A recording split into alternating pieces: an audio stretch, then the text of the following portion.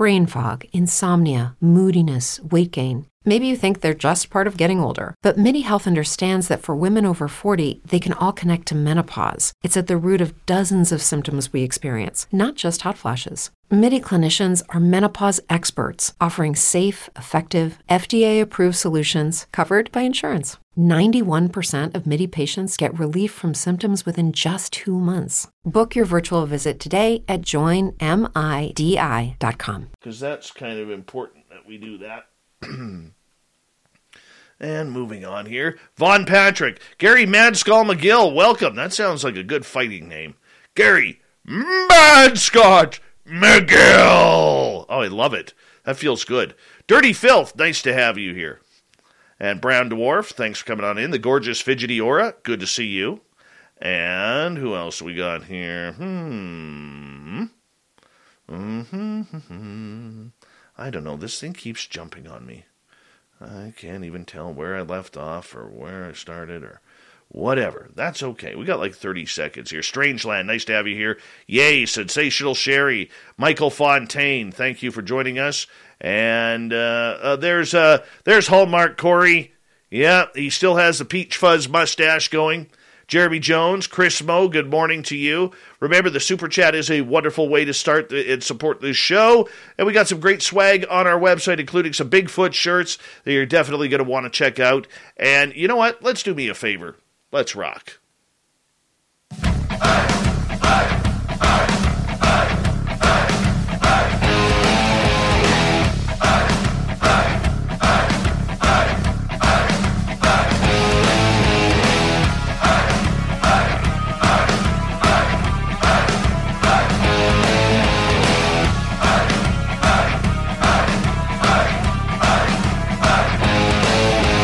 From the mountains of central British Columbia to you listening around the world, this, my friends, is Spaced Out Radio. I am your host, Dave Scott, sitting in the captain's chair of SOR headquarters. We welcome you to tonight's show on our terrestrial affiliates around North America, digitally on TalkStream Live, Odyssey Radio, and KPNL. All of our archives are free. Join us at youtube.com/Spaced Out Radio. Do old Davey the favor. Hit that subscribe button. You can follow us on Twitter at Spaced Out Radio, Instagram at Spaced Out Radio Show, and on TikTok at Spaced Out Radio. Our website, spacedoutradio.com. We have a plethora of features for you, including Rockin' Out Bumblefoot. Reaching out and listening to Shirky Poo's Newswire. Check out our swag as well. Tonight's show is brought to you by Chive Charities. Help make the world 10% happier by visiting Chive Charities today. You can find them on our website. We got a great show for you tonight. Carter Bouchard is here to talk about what is evidence in the Sasquatch world. Then in hour 3, we're going to head to the swamp with Swamp Dweller. We have Super Duke from World Bigfoot Radio coming on for the Cryptid Report. It's Dave 101 night. And what we're going to talk about next is Shirky Poo's News. All right, let's get right to it. Great guest for you tonight, Carter Bouchard. He was one of our special guests at our SOR Las Vegas party 3 weeks ago. Hard to believe it's been 3 weeks already, but man, what a great time it was. He's been searching for Sasquatch for well over a decade. Carter has led expeditions deep into the forests of North America. He's seen them, he's heard them, and seen incredible physical evidence of Sasquatch's actual existence. And he has also interviewed over 200 witnesses and counting as a member of the BFRO. And I'll tell you, this is a guy who is credible. He is consulted on television shows. He is well respected in the field for his knowledge. He's an author. You can find his books on Amazon. Mr. Carter Bouchard, always a pleasure to have you on Spaced Out Radio. I'm going to say this, man. I miss you already. I miss you. I miss you too, and I'm envious of your fluffy hair. I'll give you some. I got lots. You're very dashing. I've got that much hair on my back, so I think I'm good. Just comb it upward. Just comb it upward. That's what I do. I have my wife comb it out for me. It looks pretty good, you know. I can't show you. No, but Vegas was fun, man. That was fun for a variety of reasons, just because it's Vegas, but because it was the camaraderie and the panel you had there was great. The UFO, I mean, all those people. Oh my God, there's a lot of clout in one room. You know, the only thing we were missing in Vegas, besides the listeners who couldn't make it, was we didn't have anything paranormal. I didn't realize that until we got home. There was no paranormal people there at all, and I was like, I think we missed the mark there. But people know us as more of a UFO / cryptid show, so it kind of worked out that way. Yeah. Well, you had the heavy hitters there for the UFO stuff. I mean, you booked it. Those guys were awesome. You know, it was. I don't remember the guy's name, the head of MUFON, but he was, and the guy with all the photos and the drawings. Michael Schratt, isn't he incredible? Oh man, God, that was awesome stuff. And someday I'll have to. I was taken when I was about 10. That's a whole other story. You would enjoy that. Well, I didn't find out until 2006. Well, 7, 8, you know what? I'm going to stop you right there because you're about to tell us. Okay, it's kind of drawn out, but I'll tell you. Okay. You ever have this stories you tell from your childhood, like stupid stuff I did that I could have killed me, and stuff, and you didn't get killed? I mean, everybody has those stories. I always had a story I told about me and my buddy Craig Whaley. We were racing our brand new bikes in my neighborhood in Dallas, Texas. That's where I'm from. And it was a sunny day, bright summer day, and right across the street from my house. And we ran a stop sign because we were so excited with our new bikes. And this car just barely missed us. I could feel the wind. We could both feel it. And I was going, oh my God, I hope my mom's not watching, because, it was right across the street from my house. I thought I'm going to be in big trouble, but she didn't see it. So I'd always told that story is just one of those stupid things you do as a kid, So fast forward to 2006 or 7, somewhere in there, my wife, myself, my ex-comedy partner's widow, he passed away, and her new husband, we all decided to go and be hypnotically regressed to see if we had past lives. And so one by one, everybody went and, was regressed. We all watched each other, and this was all being recorded. I've got all my cassettes. And so they went in order, and, they all found out who they were in a past life, a priest, Indian medicine man, a fisherman on a boat in the North Atlantic in the 1920s. And so anyway, I get up there and I start crying, just sobbing and talking like a 10-year-old Carter.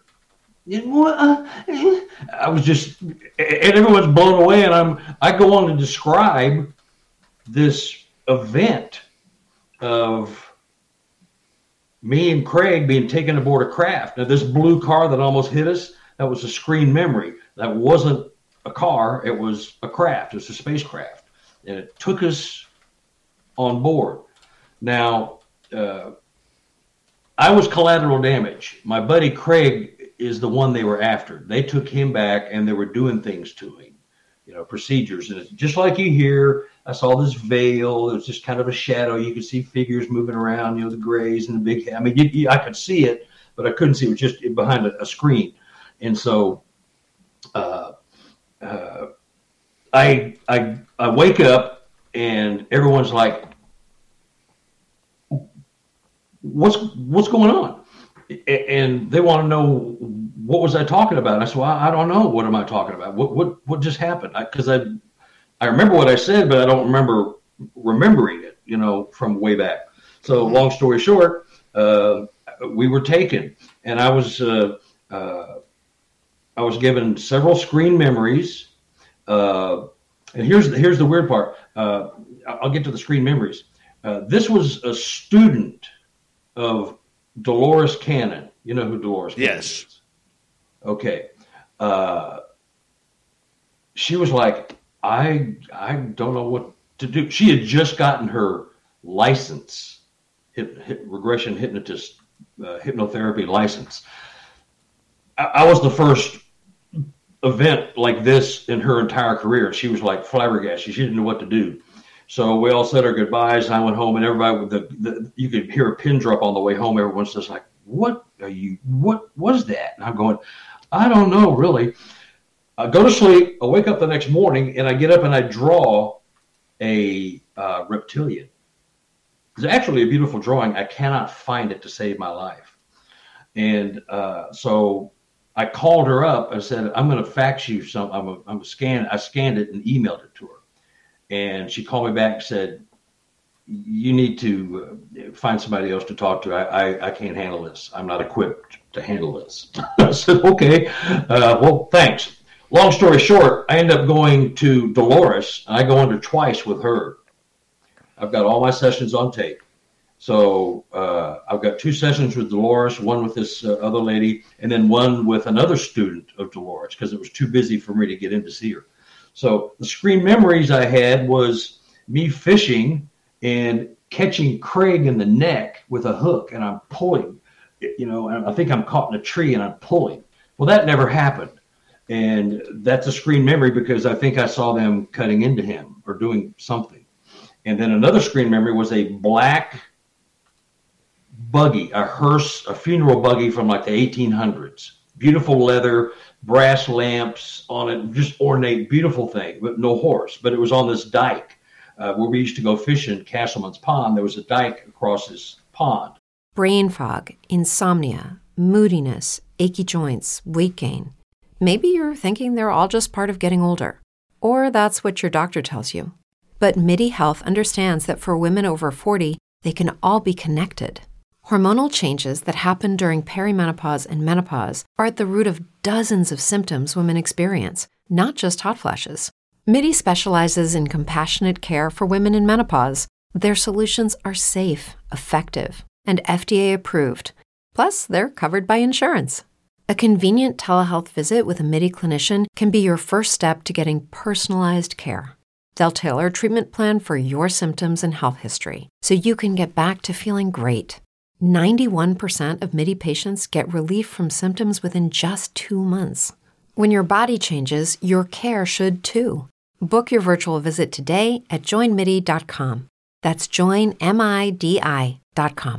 If you're a woman over 40 dealing with hot flashes, insomnia, brain fog, moodiness, or weight gain, you don't have to accept it as just another part of aging. The experts at MIDI Health know all these symptoms can be connected to the hormonal changes of menopause, and MIDI can help with safe, effective, FDA-approved solutions covered by insurance. 91% of MIDI patients get relief from symptoms within just 2 months. Book your virtual visit today at joinmidi.com.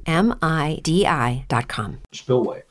So I saw that. And then I had another screen memory of me grabbing an electrical wire that was hanging out of a socket at a house, and I was being electrocuted. My arm was turning black, and a mailman came over and tackled me and broke me away from that. So I had no idea. That story I told about the blue car. That's the story I always remembered. Like, well, that was just one of the stupid things. But it turns out that was an abduction. And, I've got the tapes. I haven't played them in about 10 years. I'm not afraid of them. It's just like I remember everything now. So that was it. It was just crazy. Here's weirdness. Serendipity, then I'll stop. I just did a paranormal conference here in Kansas City about 4 months ago. I haven't seen that woman since she took me under. The person sitting next to me in the booth was the woman who took me under. No way. And we talked. Yeah, it was just like, now that, and I don't believe in coincidences, that happened for a reason. So we reconnected, we talked, and it was all well and good, and everything was wonderful, but it was just, I didn't know what to do with it, But it's nice to know you got some aliens. Yeah, it was just bizarre. But the screen memories were really awesome and graphic, and the fish hook, and what they did was replace them cutting into his neck or arm, wherever they were cutting him, with the memory of me pulling. I could even see the hook pulling his flesh. And I'm sitting at this pond. I'm going, but that never happened. I mean, that never happened. But that was the memory I was given. And Dolores Cannon basically told me, well, you're not supposed to remember yet. You're not supposed to remember everything yet because you weren't the one that was being taken. You just happened to be there because you were with him. Collateral damage. Collateral damage. That's what I was. Amazing. So, how's that for a Sasquatch story? I love it. I love it. Well, that gets crazy. We got some interesting stuff to talk about tonight. I mean, thank you for sharing that, by the way, because for a lot of people that's difficult to do. It really is. I have to get it out because it happened, and it's like, oh, a Sasquatch guy, and he's been taken aboard a craft. Okay, yeah. That's a little too much woo for the BFRO, isn't it?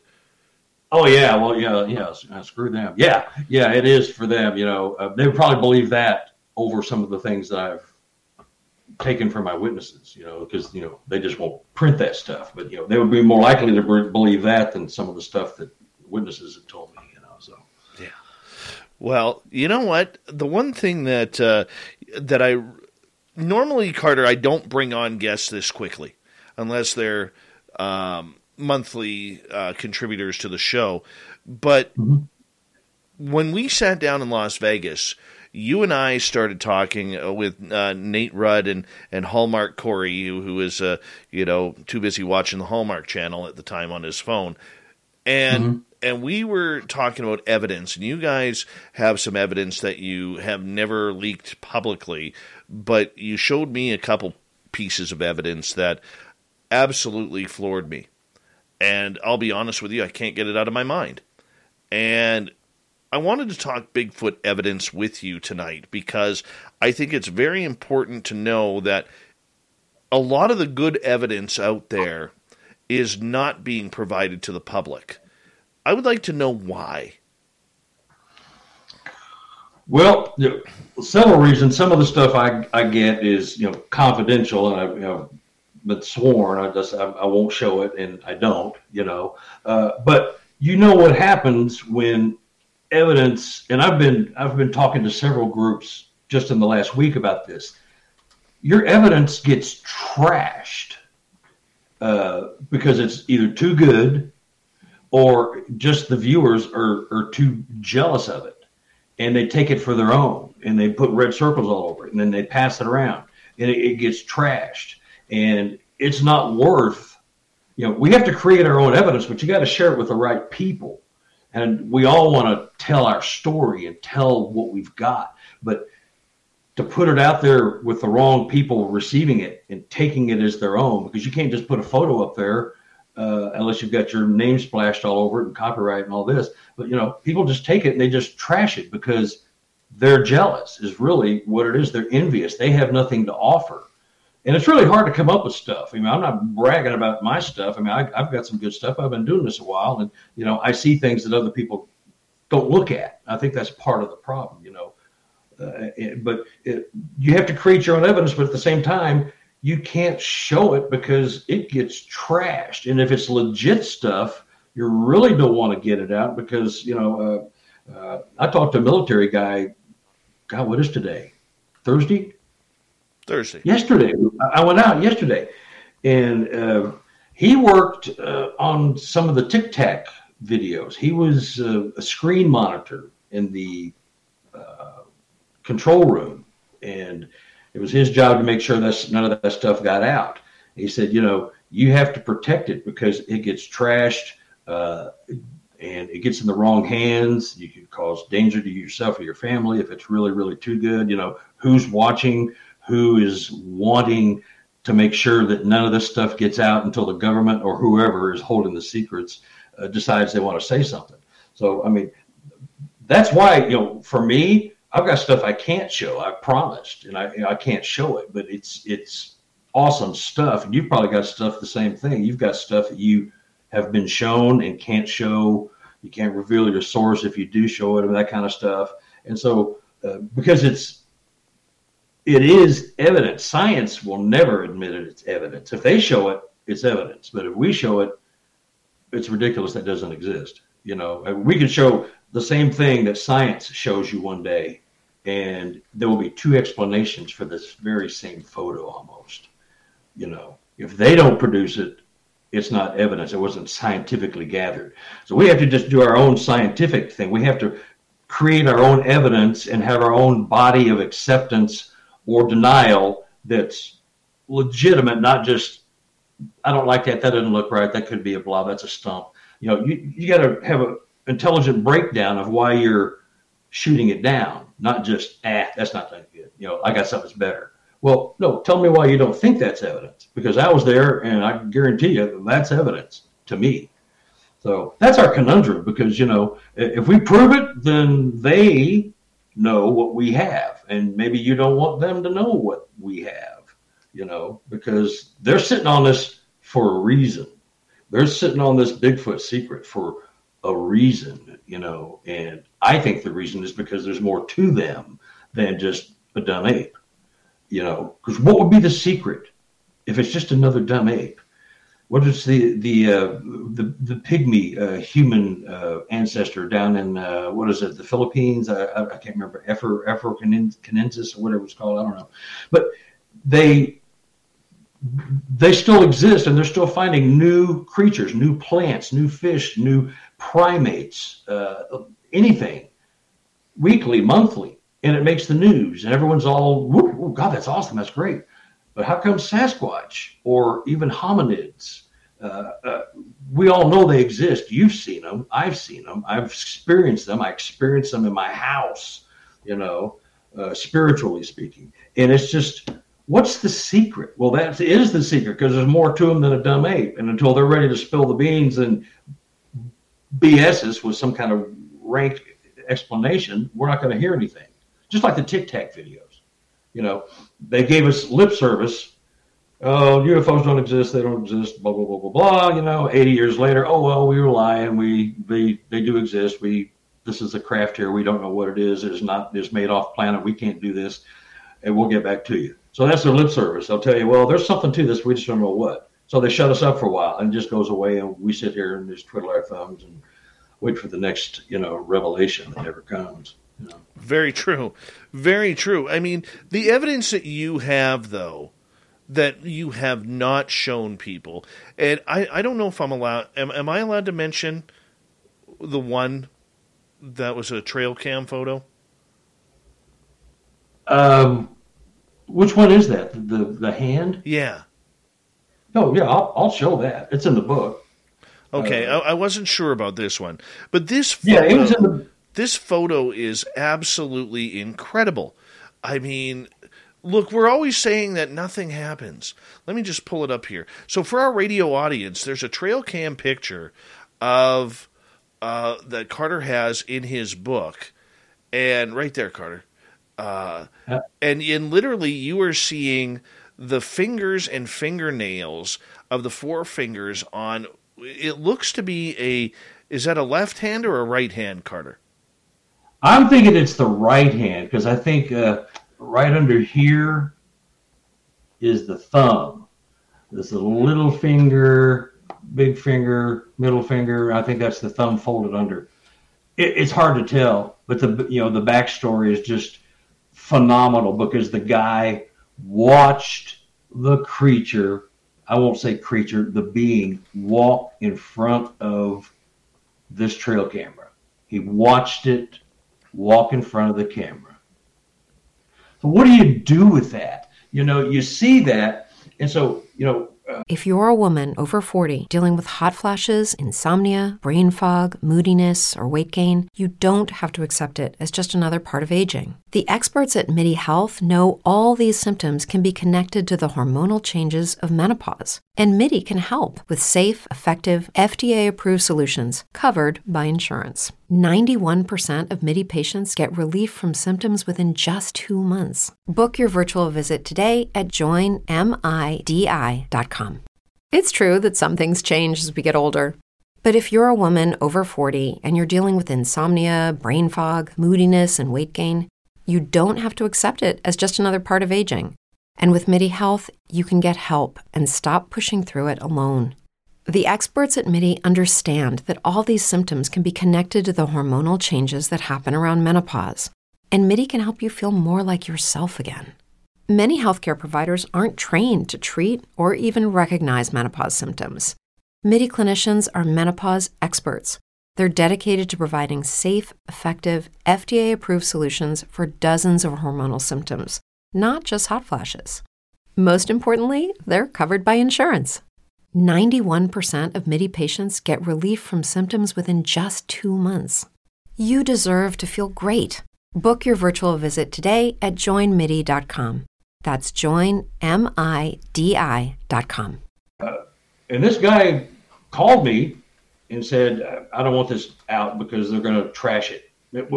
That's what I would have said to him anyway. But he's a former government worker, and was injured in the line of work. He can't hunt his land like he'd like, so he lets a guy in town hunt. In return, give me some of your kills so I can feed my family, and you can keep the rest to feed your family and help me. He has 36 cameras in groups of 3. All like there's 3. Here's a camera here, and one where my head is, and they're all pointing at each other. So if something trips one camera and one camera misses it, he'll catch it with the other 2. And so he caught that. But the guy who was hunting his property was up in the blind, smoking a cigarette. He was done hunting for the day. He was about to climb down. And I've been in that blind myself. I went straight to his property as soon as he sent me that. I said, I'm coming to visit you. He said, please do. So I went and visited him. I climbed in the blind. I've been there. I spent a couple nights there. The guy sitting up there smoking a cigarette, looking, and about 35 yards across from this blind, it's a great big open field. And then it's all tree line. This creature just walks up. There I said creature, I meant being. But anyway, he walks up through this little opening, and they're just staring at each other. He's up there in the blind looking down, and this Sasquatch is just looking at him, just standing there staring. And then he turns left and just walks along the tree line right in front of that camera. So number one, there goes the logic that they can affect the electronics in a trail cam. Well, that dummy didn't get the memo that you don't walk in front of the square box with the eyeball on it because humans can take your picture. He just walked right by that camera and just doop, doop, doop, doop, click. It's like, whoa! How do you do that? So, and then he walks off into the woods, doesn't even bother looking back, and he runs down and sends me the photo. He takes it to the guy. Carter, I'm going to get you to hold on. We will finish this story, incredible story, with Carter Bouchard, who is a very, very inquisitive, knowledgeable Sasquatch hunter from the beautiful state of Kansas, I believe, or Missouri. One of the two. Missouri. Kansas City. Missouri. Yeah, that whole Kansas thing screws me right up. Yeah, but it's like, Kansas City, Missouri is fine. Kansas is kind of like... I get you. Either way, whatever Kansas you're from, we're going to be talking Sasquatch when we return on Spaced Out Radio with author, researcher, Carter Bouchard, next on the Mighty SOR.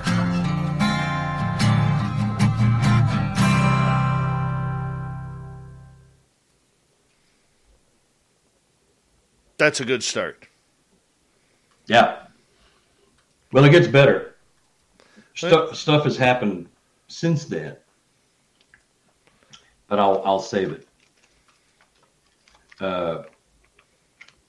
And yeah, and I ended up meeting, I'll tell that story too. I ended up meeting a forest conservation officer from the state he's in. Yeah. And he is a believer. And I got his cell phone. And I met him through the property owner. He saw them out there walking around his land, but not on his land, but next to it. And they started a conversation. And he's a believer. He believes there's something more to him than just flesh and blood. And he's like all on board. And I've talked to the guy. Right. And he will call me. And there's cave system down there that nobody knows about on this other land. And I'll tell it when we go back. Sure. We come back. Sure. Grantavius. The Grantavius one. And remember, people, make sure you hit up Cable Guy Matt for your free piece of autographed coaxial cable signed by Cable Guy Matt. Remember, folks, you cannot buy these in stores. Limit one per household. I saw that. I thought you were casting a spell on me. I couldn't tell what it was. No, it's all in support of Cable Guy Matt. I mean, he's got a family to feed, you know. John Hinojosa, how are you, man? Nice to see you there. Coax forever. Yeah, Cable Guy Matt's literally watching us on like an 85-inch screen right now. I have screen envy. So do I. I have a 65 and I feel inadequate, you know. Enzo, how's your hair tonight? I didn't see the post. That was a good night, that first dinner night. Enzo! Hey, Enzo! Yeah. He got a book. So Bob. 185-inch, I'm sorry. 185-inch television. It takes up his wall. It's brutal. Good God. Yep. That's a movie screen. That's not a TV. Oh, yeah. Cable Guy Matt, he does it right. Stevie Franchise, how are you? The gorgeous Tracy Moore, how are you?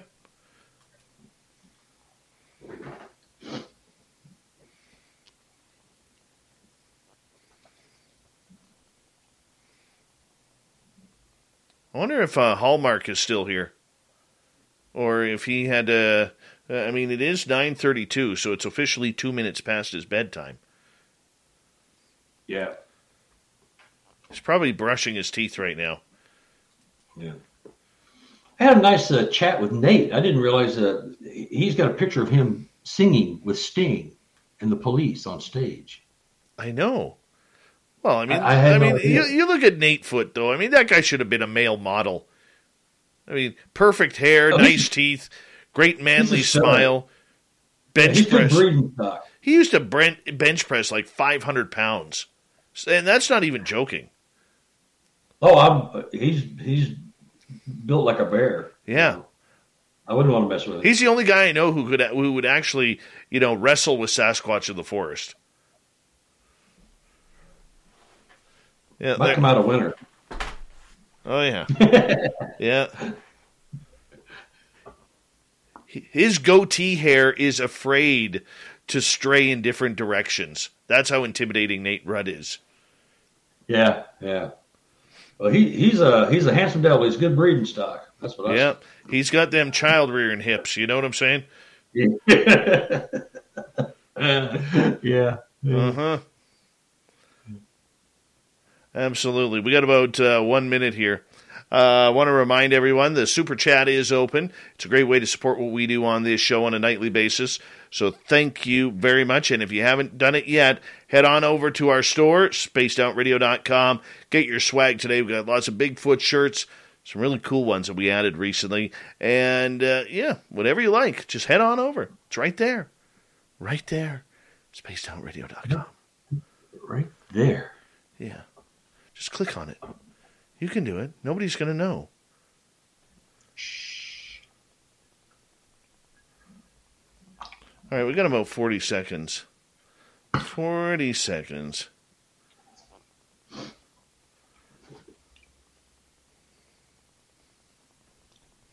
Applesauce, how you doing?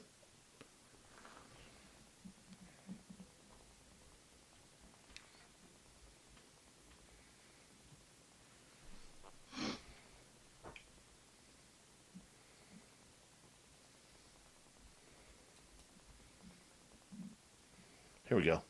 5 seconds.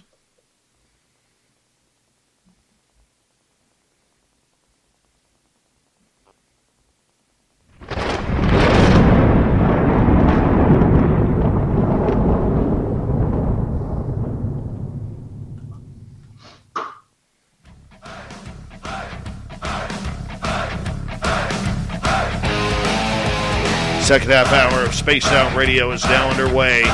Good to have you with us. My name is Dave Scott. Very much appreciate earning your listening ears wherever you are on this beautiful planet we call Earth.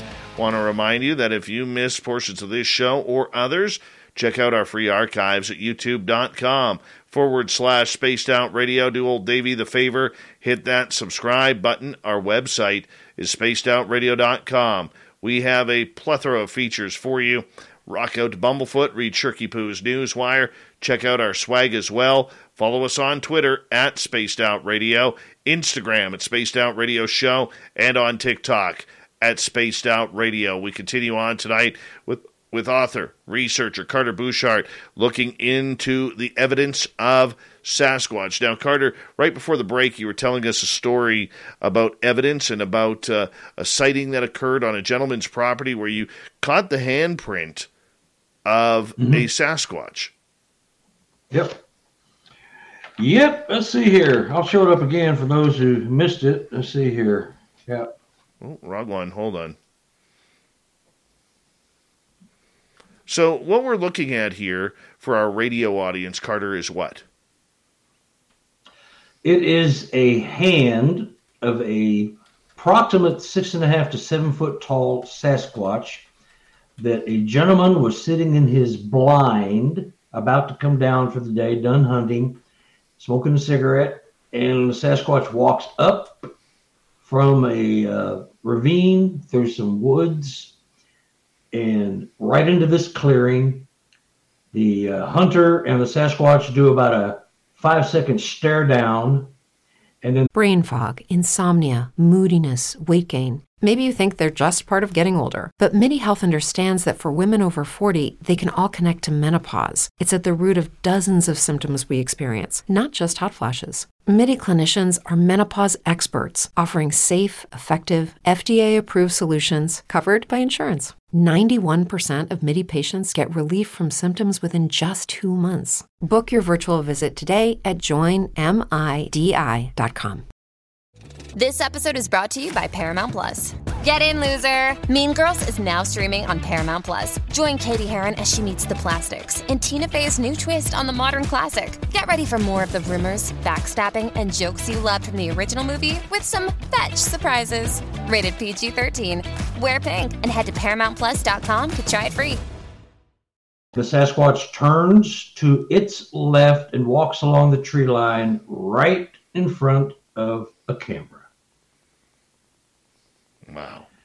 So what do you do with that? You know, I mean, you can't ask for anything better, you know. And so, you know, and I am a firm believer that they can interrupt the electronic signal, possibly just by infrasound, or just being able to interrupt the signal with other kind of skill sets we're just not aware of, because a lot of people report that. But that picture is just mind-blowing, you know, and it's legit. I've vetted this guy. It's not hoaxed. He doesn't have the wherewithal or anything, you know, and he's got all these cameras set up because he really is an aficionado of deer and wildlife, and he likes to get pictures, you know, and they do hunt the property.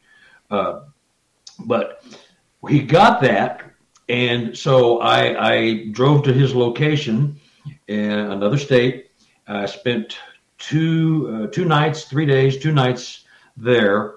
And he has, like I said, 36 cameras all around in about a 1 acre area. So he's got, you know, just clumps of trees here and there.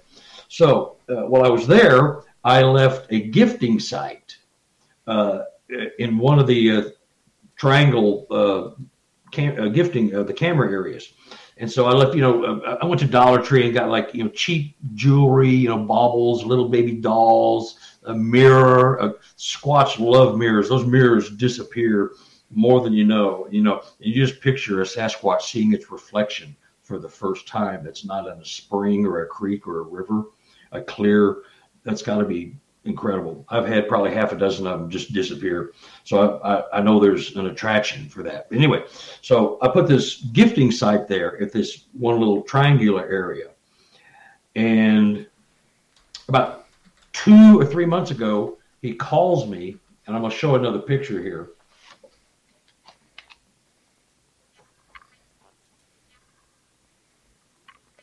And what are we looking at here? A trail camera that was ripped off the tree. Now, the straps were torn in half. They weren't cut. They were torn. Such force was taken that it broke the metal clips off where you clamp the door on the camera shut. The metal clamp was taken off. The little straps that hold that thing on, those were broken. Yeah, now deer comes to mind. You see some teeth marks on it, which, a bear would be a good choice.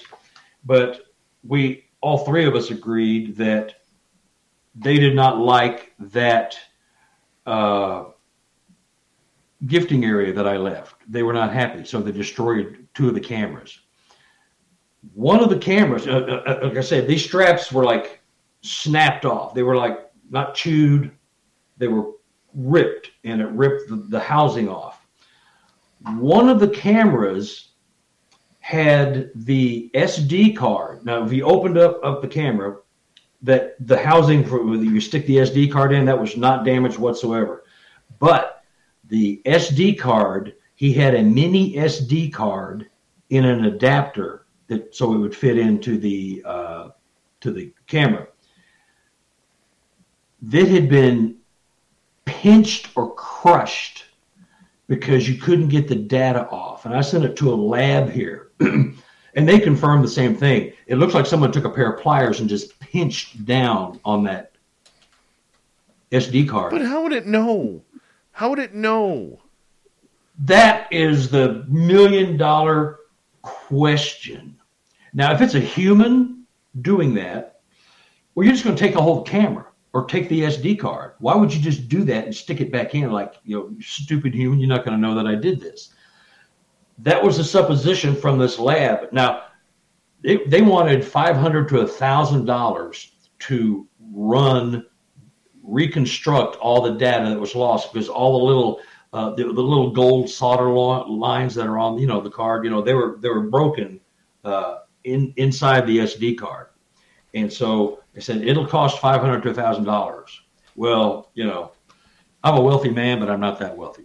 You know what I mean? That's just a lot of money, and it's for not a guarantee. But that was the weird thing, was that housing was in perfect shape. That was in the center of the camera. But it looked like it had, and you couldn't tell from looking at it. You could just plug it in, and there's no data coming out. The guy said, I think there's something on there, but we can't tell unless we break it down. I got to charge you for all this time.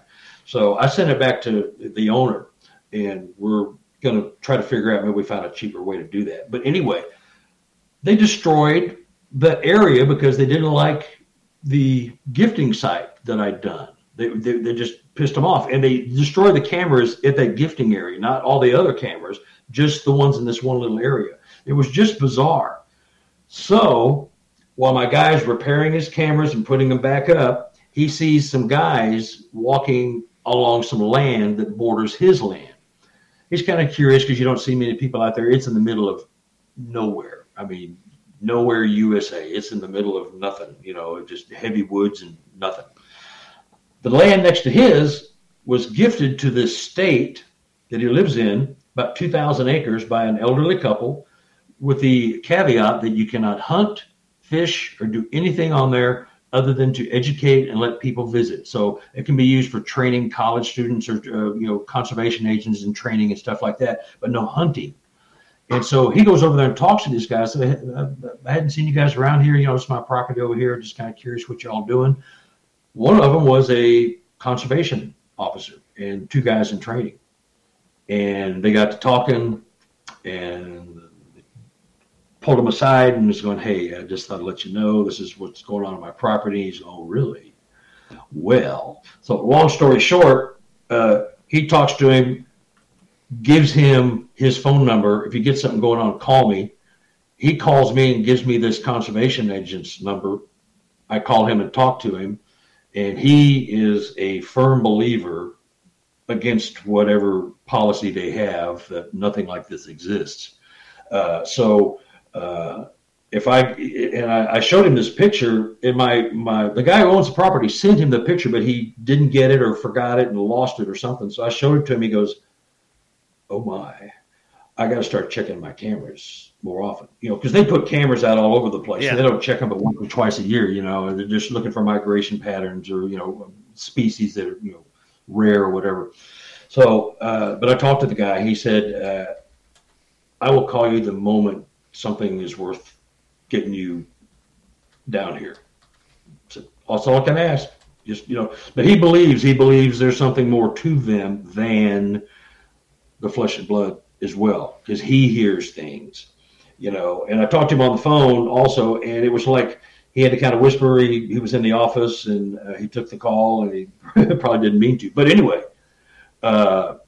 it was quite enlightening. So that is evidence. Back to our original subject, a photo like that, that's evidence. I don't care what you say. I don't care if you're who you think you are in the scientific community or otherwise. That's evidence, pure and simple. Right there. We have that in our hands, but they deny it. Oh, yeah. Why? I don't know. I have my theories, that there's more to them than meets the eye. Other than that, it's all speculation. But so, and there's, I can name 10 people, and you probably know half of them, Scott, that that you have stuff that you can't show or have been shown. Yes. I have stuff like it. You know what I mean? So we're all sitting on it because, now I put this in the book because I had permission from him to do it, and he was kind enough to share it with me. But when you see that, that's not fake. That's not photoshopped. I've run it through my programs. There's no alteration. The only thing was done is I took the time date stamp off of the picture so it wouldn't give away a geographic location. So that's the only thing I've done as far as tampering is taken any geodata off of there. Other than that, it's right out of there. It's probably third generation. Now, I did tweak it because most trail cams will show stuff in about a 72 to 96 DPI, which is not near good enough for printing or putting in a book or even showing, So I boosted it up to 300 DPI, which is the minimum. This one might be 600, but 300 DPI is the minimum that you can get put in a book to have it look right. So I manipulated the dots per inch on Photolab, like Adobe Photoshop, and got it up to 300. So it looks good, Other than that, there's no manipulation of the data, but that's it. But the story is authentic. It's awesome. The guy was sitting there. I went to the blind myself and crawled up there and sat there for about 3 hours one day, saw nothing, but it was just like going back to the scene of the crime. It was an awesome sensation, but that's evidence. And so, but you're not going to see much of that, because if I posted that and I gave it to somebody never to share, and he shared it, and they roasted it on some of the more negative Facebook, Bigfoot sites. They just, that's fake. If you don't have 5 photos in front and 5 in the back, that's all fake. What's the name, address? What's the geo coordinates? I mean, really? Brain fog, insomnia, moodiness, weight gain. Maybe you think they're just part of getting older, but MIDI Health understands that for women over 40, they can all connect to menopause. It's at the root of dozens of symptoms we experience, not just hot flashes. MIDI clinicians are menopause experts, offering safe, effective, FDA-approved solutions covered by insurance. 91% of MIDI patients get relief from symptoms within just 2 months. Book your virtual visit today at joinmidi.com. This episode is brought to you by Paramount Plus. Get in, loser! Mean Girls is now streaming on Paramount Plus. Join Katie Heron as she meets the plastics in Tina Fey's new twist on the modern classic. Get ready for more of the rumors, backstabbing, and jokes you loved from the original movie with some fetch surprises. Rated PG-13. Wear pink and head to ParamountPlus.com to try it free. Come on, buddy. Yeah. Oh, yeah. And they were just roasting it. Well, why? Because they're jealous and they're negative hate mongers. I had a ghost picture that this ghost hunter out of Ontario was with me. He goes, I think your photo, messages me out of the blue, I think your photo's fake. I'm like, it's not fake.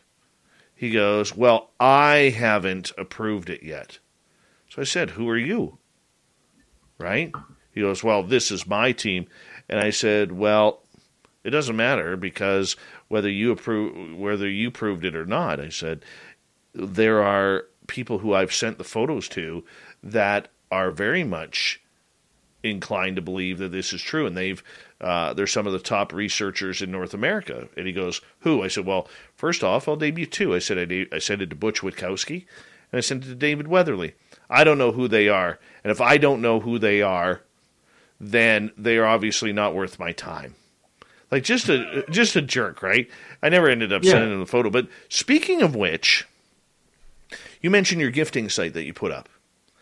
And so everybody's kind of been following around after I found prints on last weekend on Mother's Day. And we went back there today, and I casted them, along with the Lip Blade Paul. And unfortunately, because we do have to be truthful here, 3 of the prints ended up being boots. It happens. It happens. Yeah. But the main thing is, we're not here telling stories about how we found these Sasquatch prints. And they were all Sasquatch prints. So we do have one confirmed that was a print. We could see the toes. Carter, you verified it. Nate Rudd verified it. World Bigfoot Radio, Duke Sullivan verified it. And a couple others have as well. Okay, we casted that print. I do have the cast beside me here, except, I don't know, it's ugly. I'm not going to lie. It's an ugly cast. But here's what was interesting. We were searching for a gifting site. So we went to the dollar store, loaded up on a bunch of stuff, and including a doll, because I took your advice on that one, a doll. Yeah. And the reason why we chose a doll is Robin McCrae, who is quite the intuitive, she says she has communication with Sasquatch. And she said that the one footprint that we found was of a juvenile and that it was female. So we grabbed a doll for that. And we set up the gifting site. But here's what was interesting, is the first site we went to where we put the gifting site underneath, it had a cross in trees. And one of those trees is actually interwoven into 2 other trees up high. So like it won't move. So Paul and I continue our search around that area, and Paul walks backwards behind it. And in a straight line from that first one that we saw where we ended up putting the gifting site, he finds another one. And the one interesting part about this one here is the one branch or the one little tree there is not near its stump. It's been moved. So that's kind of cool. And just for verification purposes, if we want to zoom in, you can see that Paul's mustache is looking highly waxed there as well. So we come out of the forest to go get the gifting site, toys and items. Paul looks across the street. Well, not across the street, across the logging road towards where the marsh is. And lo and behold, in a straight line, there's the third one. What do these markings mean? Well, a lot of people will say, don't go here. An X, this is my territory, don't go past here, or warning, I'm going to hurt you. My Canadian witness in BC, we've talked about him, he sees those too. And he says they have multiple meanings, like depending on the species and the length and the complexity. If it's just a cross with some other things woven into it, it could be, this is our area, you're free to hunt. This is our area, you're not free to hunt, depending on the complexity of it. But most people say that is, don't go past this spot. We'll give you this, but don't go past it. And I don't know. When you see an X like that, it's like, time out, don't go here. It feels from a human course, we're assigning a human characteristic to this. It has the feeling of a warning: don't go here, roadblock, don't go past. But I don't know exactly. I'm going to send you. You got your Facebook up? I do. Okay. We got about 5 minutes here before we go to break. So with those X's, we ended up setting up the gifting site, and we put up some like New Orleans neck beads, something bright. We put up pom-poms, like tasseled colored pom-poms. We put some toys in there, a ball, a mirror, and a hairbrush. And we put some colored glass, those oval glass rocks you can get at the dollar store. They're very smooth. We put those out, and we put some dice out. So we got red, green, and white dice. Put them all together. We photographed them, so we have how the numbers are. We have like toys, like we got a little dinosaur, a little zebra tucked in with a ball. We have a shark, because there was a shark, like a bathroom toy shark that you wind up and the tail goes. So I want to see if I want to see if they'll play with that. We put some cars up there, some toy plastic cars. We put up, something for a little bit of everything. We even we put the colored rocks, glass rocks in color formation, and then we just left the bag there hanging from a branch that we put in between two trees. Mm-hmm. So we have lots of things for them to do, and let's just hope that, since we don't have trail cams up there yet, that it isn't a bunch of humans that go in there and screw it up, because that area is, come fall, a very highly hunted moose area. I mean, dude, we were looking at moose tracks that were, 6 feet around. That's a big moose. And there were some bear tracks around there, and deer tracks, and all sorts of stuff. But, the lip blade also braided some grass from the area and hung that from the tree. So it was all done really, really cool. So I'm curious, man.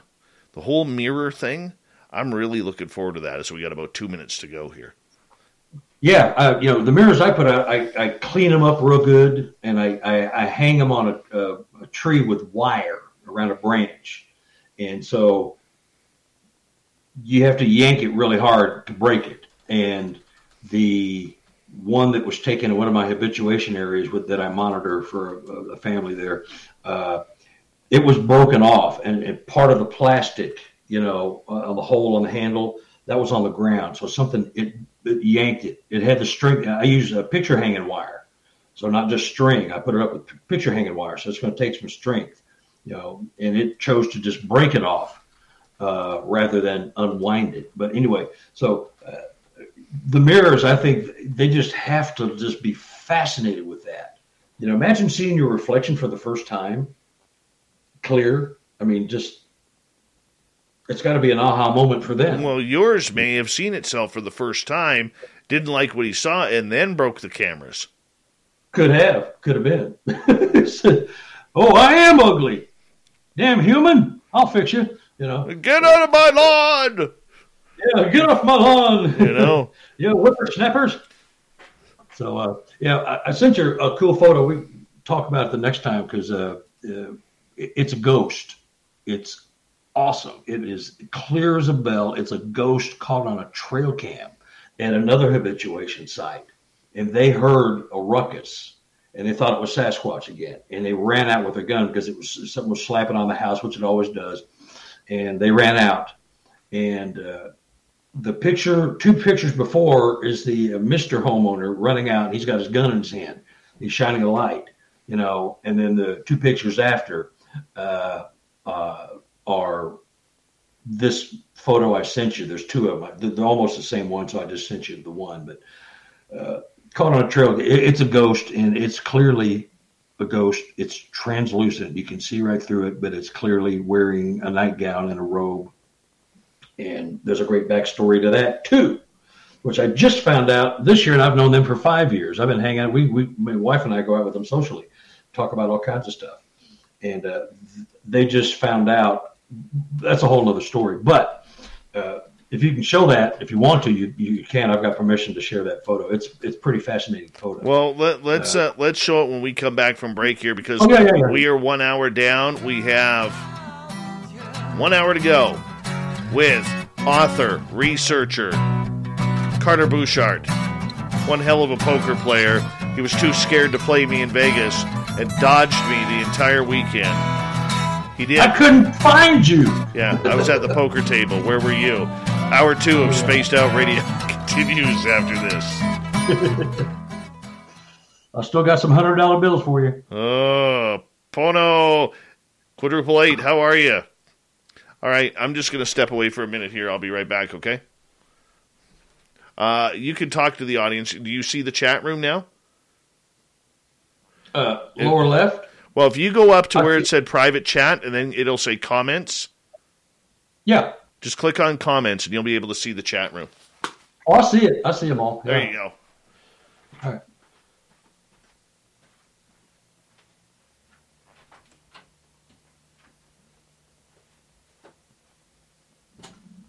Yeah, well, Enzo, about the hair care products, we discussed that. I have used his mustache oil, and my wife loves it. That's the only hair I have on my body, So, but it actually kind of works. I'm surprised. So, I'll be grabbing some more at the next Vegas conference, apparently. So,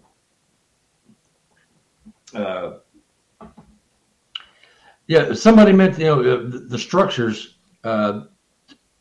They're communicating with each other right in front of us. We have no idea what they're saying, but it's a great way to communicate, and, if you're walking through the woods, you see these structures, you think nothing of them, or, I wonder who did that and why they did that. And then you just move on and think nothing of them.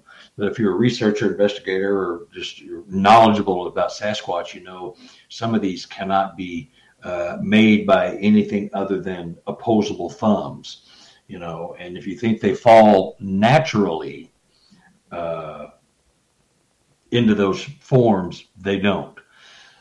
And my theory, my rationale is you can take 5 chopsticks, throw them up in the air. How many times do you have to throw them up before they will come down and form a complex structure? You'll die before that ever happens.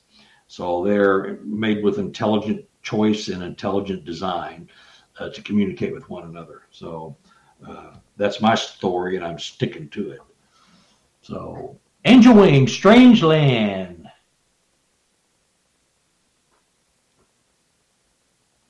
Charles Army Huckleberry. Carter, what has been your closest encounter? Closest encounter was I was watching one on a thermal one night, leading an expedition, 2013 in Missouri, and it just vanished.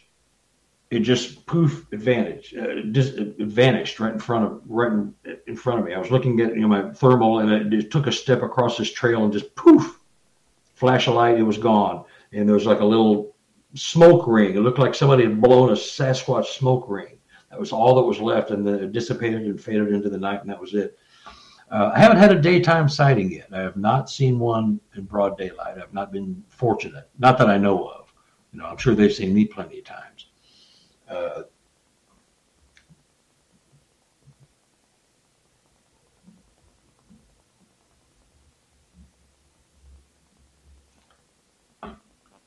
Jessa, all I want to know is why I've been lied to my entire life. Well, are you talking about your dating life or by science and the government? Two different questions. We discussed that earlier. They are lying to us because they don't want us to know something. There's something incredibly unique about them that they don't want us to know. Otherwise, why would you lie about just another undiscovered primate? You don't do that. You just wouldn't do it,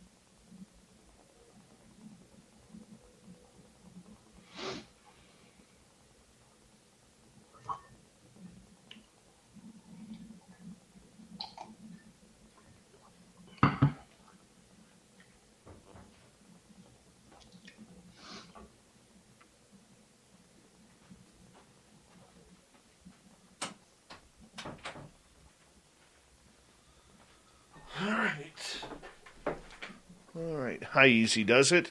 How you doing? The gorgeous Ryan? Or is it Rin or Ryan?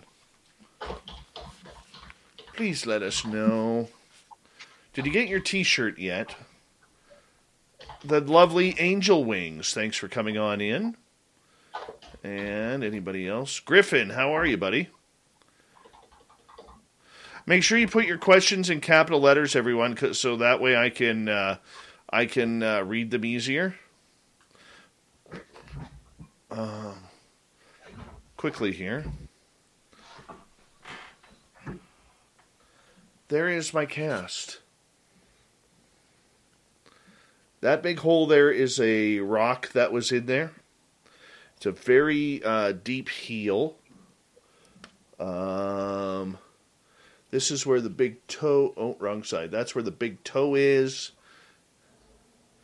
And this is all excess up top. That's the print right there.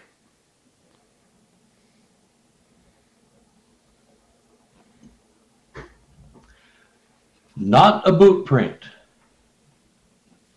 Not a boot print.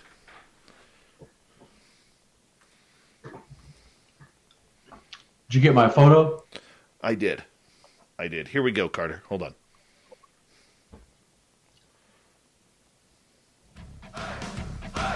You're listening to Spaced Out Radio with Dave Scott. Follow Dave on Twitter at Spaced Out Radio and on Facebook, Spaced Out Radio Show. Hour number 2 of Spaced Out Radio is now underway. Thank you so much for joining us. We really do appreciate earning your listening ears wherever you are on this beautiful planet we call Earth.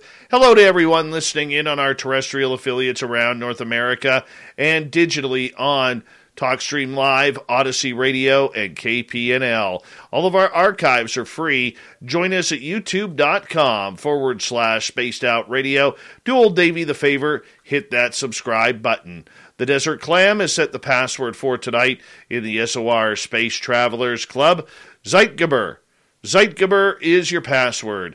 Use it wisely, Space Travelers, as the Clam sets the password each and every night right here on Spaced Out Radio. Our website is spacedoutradio.com. We have a plethora of features for you. Rock out to Bumblefoot, read Shirky Poo's Newswire, check out our swag as well. Follow us on Twitter at Spaced Out Radio, Instagram at Spaced Out Radio Show, and on TikTok at Spaced Out Radio. We continue on talking Sasquatch tonight. Carter Bouchard is here. You can find his books on Amazon. He is an author, researcher, and, decent poker player. And we're going to get to some questions right off the bat here, Carter, from our audience. Charles is starting off with, Carter, what has been your closest encounter? Well, my closest encounter was leading an expedition 2013, Missouri. And I was about 75 feet away. We were looking for some lost expedition goers. It was about 11:30, 12 o'clock at night. They got lost. They took the wrong turn. The radios were not working. And so I was scanning the woods for them, hopefully, to come around this corner where I was waiting for them. Me and the other group were waiting for them to show up. And I was just scanning. I was not recording, and I'll never do that again, not record. But I was looking through my thermal, and I saw this glow coming through the woods. I'm going, okay, finally they're here. Thank God. Okay, guys, they're here. And I'm looking. It ain't them. It's a Sasquatch coming around the bend where they should have been coming. And it walked one step, two steps. On the second step, it just, poof, flash of light, it vanished. And I'm sitting there looking right at it. I'm not recording. I'm not stoned. I'm not drunk. My equipment's a very nice FLIR. It was working perfectly. I saw what I saw, and it just vanished. And when it disappeared, there was just like a little, it looked like somebody had blown a Sasquatch smoke ring. It was just this little ring that was around where it flashed, and then it just kind of dissipated into the night, and that was it. And so I was that close to it, but it was pitch black. I have not had a daytime sighting, but that was my closest eyeball sighting of what I know to be a heat signature of a Sasquatch. I've had other events, but that was the closest physically that I know of that I've been to a Sasquatch. Next question. Are Sasquatch another reason why you think national parks and the forest say don't go off the trail and stuff like that? Well, number one is just safety. If you're a tourist and you have no idea what you're doing, you're just walking along and hiking and, you. This episode is brought to you by Paramount Plus. Get in, loser! Mean Girls is now streaming on Paramount Plus. Join Katie Heron as she meets the plastics in Tina Fey's new twist on the modern classic. Get ready for more of the rumors, backstabbing, and jokes you loved from the original movie with some fetch surprises. Rated PG-13. Wear pink and head to ParamountPlus.com to try it free. Amplify your career through training and development solutions specifically designed for federal government professionals. From courses to help you attain or retain certification, to individualized coaching services, to programs that hone your leadership skills and business acumen, Management Concepts optimizes your professional development. Online, in person, individually, or groups, it's training that's measurably better. Learn more at managementconcepts.com. That's managementconcepts.com. You see a cute squirrel or a moose or something, you want to go walk off and take a look and get a picture. All of a sudden you're gone, you're alone, and nobody knows where you're at. So I think it's for safety first. Do I think they know that there are Sasquatch and some events going on? Oh, heck yeah. Of course they do. But they're not going to talk about that because there goes the revenue for people not going to the national parks again because there's 10-foot tall Sasquatch, taking babies. So they're not going to talk about those. I think it's more for your safety, but there's probably a little bit of what you're talking about in there too. I believe it, Wonderful. All right, let's move on. Applesauce wants to know, do you think the tree structures could be related to the B-2 bomber navigation system M-code? I'm not really sure what I don't know what is. that means either. No offense. Applesauce, if you could put in our chat room what you mean by that, we'll re-ask the question. All right, Terry Hall is asking, what do you think is the tie between Bigfoot and UFOs? I don't know exactly, but I think there is a tie to some because I have a witness in my second book who had 7 hours of missing time when he saw a Sasquatch coming at him and his dog. He barricaded himself into his trailer. He's standing there with a knife, waiting for this creature to come busting in his trailer. It's 11:30 at night. He wakes up at 5:30 in the morning. He's in the same position with his dog, and 7 hours went by. So I think there is a link. I don't know if they are connected to them or if they're studying one another, but I'm hearing things now that make you go, Yeah, I think there probably is. Have I read Dolores Cannon's books? Oh, yeah, I have read a couple. She took me under twice. So I've read a couple of her books. She passed away 6-7 years ago. Her daughter still run the business down there in Arkansas. But yeah, she's got some great, really good books about celestial hearing and entities. And yeah. Charles, by the way, wants you to know his closest encounter was 3 feet. I got to hear that story.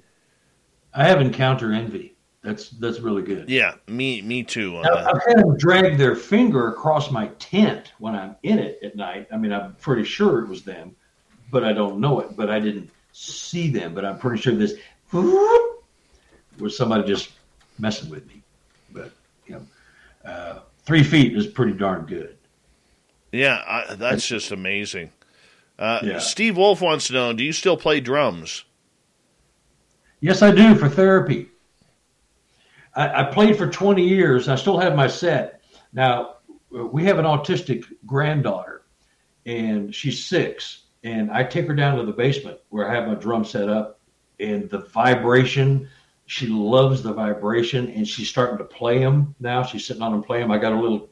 We got her for her birthday last week, a toy drum set. But I still pound on my tubs, mostly just for therapy to get out some aggression or frustration or whatever. But now my granddaughter loves them. And every time she comes over, please, she points to the basement. Can we go? So how do you say no to that? How do you say no to that? You don't, and I know she's going, please. I mean, she doesn't go down because, she's got coordination issues because she is autistic. And so she doesn't go down there unless we go with her. So does Carter and Carter, do you encounter orbs at the gifting sites?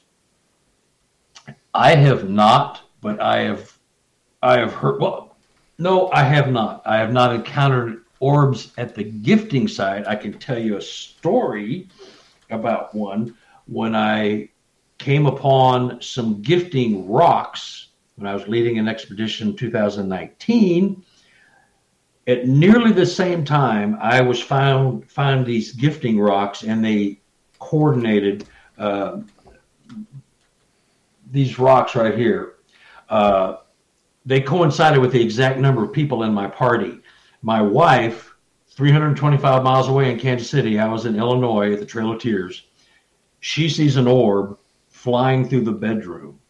Now, she not only sees it flying through the bedroom, but she also sees it in the mirror. So she sees it, and then she sees the reflection. So it's like a real thing she's seeing. It's not like a car driving by or anything like that. So that happens, and I believe it happens. Wow. I got to ask you, for those of us who have gifting sites out there or are thinking of putting gifting sites out there, what should we look for in order to know whether or not we are getting reaction? Oh, probably subtle things like feathers or stacked rocks. That's the kind of subtle things that they have at their disposal to gift. A field mouse wrapped in grass, a dead rabbit wrapped in grass, small animals that are wrapped in reeds or grasses. But stacked rocks, little glyphs on the ground. I think, Dave, you've experienced some glyphs, haven't you? Some little symbology on the ground with twigs and leaves. Yes. But that kind of stuff, and it's real subtle. And my witness in Canada was seeing this stuff for like 20, 30 years before he finally went, oh, that's what that is. Because, as humans, we just don't get it. We're not looking for it. But little subtle things like that are natural things, unless they are re-gifting things that they have been gifted themselves. Marbles. My witness in Canada was gifted a marble, and he sent it to me. I have it. It's in the book too. But little subtle things, that woven twigs and stuff, braided grasses, small animals wrapped in grasses, stacked rocks, stuff like that. Let's get to Space Cadet Lottie's question. Carter, do you believe Sasquatch were here before humans? Yeah, evidence is kind of, so evidence, remember, we're creating our own evidence. Evidence says, yeah, I think they were here before us, and they'll probably be here long after we destroy the planet if we don't watch what we're doing. But yeah, I think they were here. All right. Nicholas would like to know, what's your theory on Sasquatch's ability to count? Well, I've got so many examples, but I've been on expeditions, and not only leading, but as a member of somebody else's expedition. And I have a really good example. I was here in Missouri. There was 6 of us in a group. There was a woman there who was kind of talking a lot, and I had to get away from the group. And the whole time we were there, we were hearing rocks. At first you think it's fish jumping in the water, but these are huge splashes. Ka-splash, ka-splash. So I leave the group of 6. You hear a kabloosh, kabloosh, kabloosh, kabloosh, kabloosh, kabloosh. 5 people still there. 1 guy leaves. I radio to my partner, Brian, after I get away from the crowd. I say, hey, why don't you come over here? I want you to see something. And he leaves. Kaploosh, kaploosh, kaploosh, kaploosh, kaploosh, kaploosh. What are the odds that there's 6 fish jumping and they're spacing it with 2? You know what I mean? And I have dozens of examples, but not all the time, but when they need to send a message to other Sasquatch that there's some humans here and a couple of them have left the group, or one's left the group, or there's 3 here and 4 there, you might hear knocks, splashes, rock clacks, whoops, whistles that will enunciate the number of people in the group or the number that left the group. All right. Sovereign. I've got all kinds of stories about that in this book that can count. Sovereign wants to know, do you believe Sasquatches have been mistaken as God now and in the past? I've actually never thought about that. But from a Native American perspective, perhaps they were worshipped or respected as someone with equal or greater power than they had. Much as, aliens coming down were considered gods, when you look at Egypt and Atlantis and Machu Picchu and their depiction of creatures coming down, they were revered as God, but they're not God in our Western version of religion.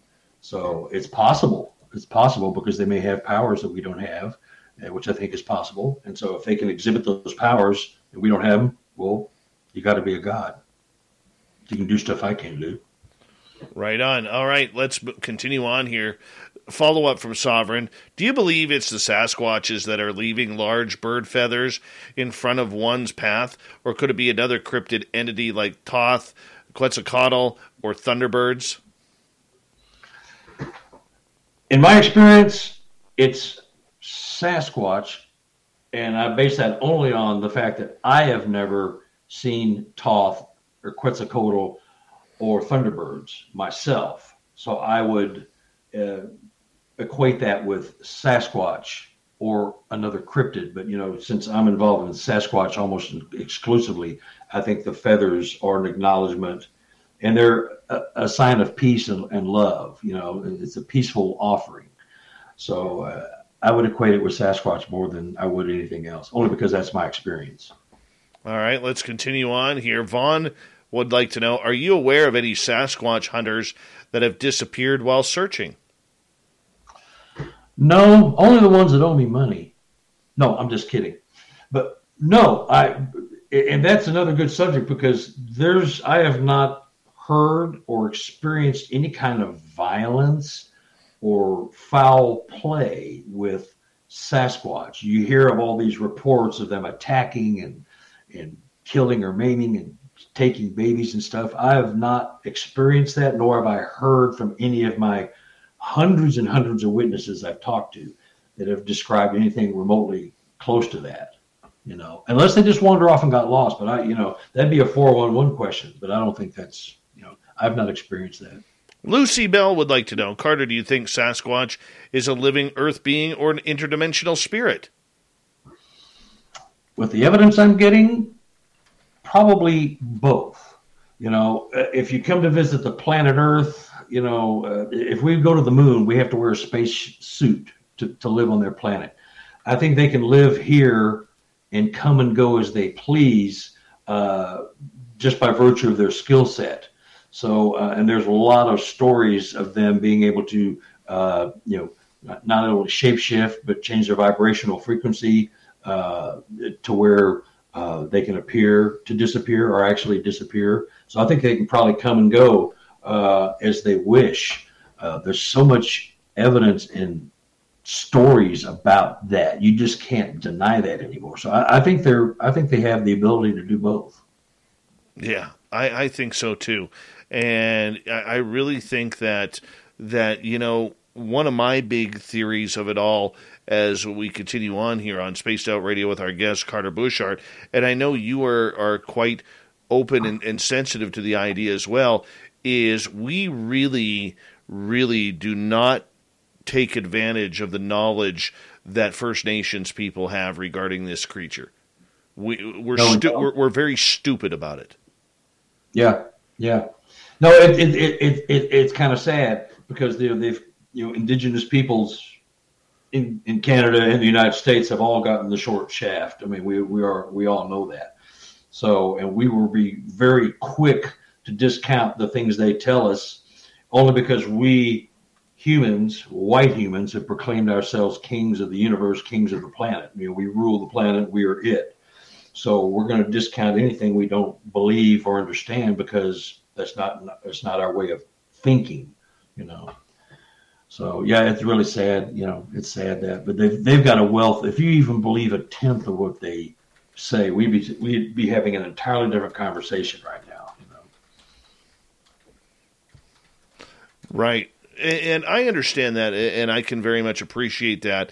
And it's something that I'm very, very strong for, for.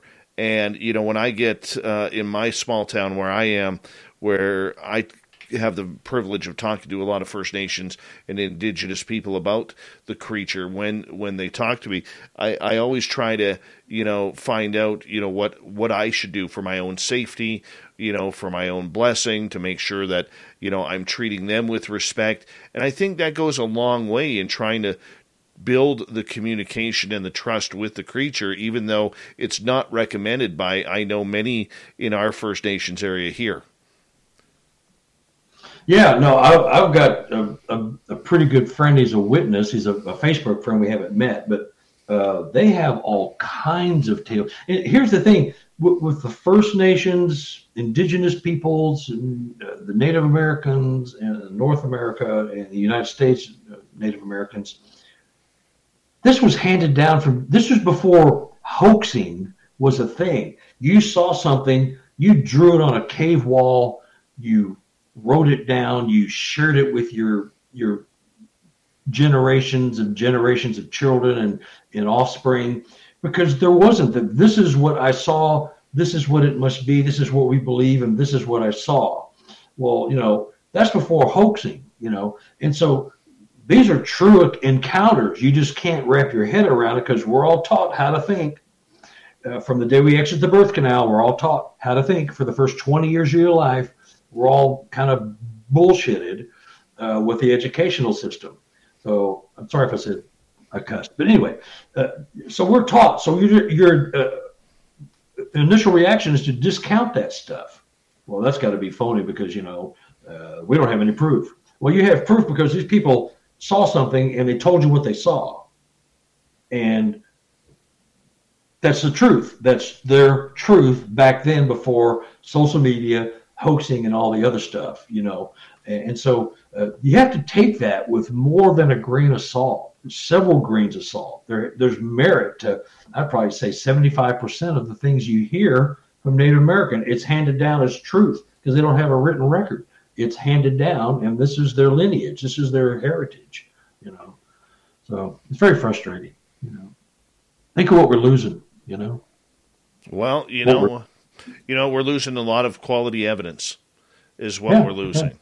Yeah. And, that's one thing that I think we need to be a little bit more sharper on. We got 2 minutes to go here before we got to go to break at the bottom of the hour. Carter Bouchard is our guest. Steve is asking, Carter, how much of the BFRO do you think accepts don't discount Bigfoot paranormal theories personally?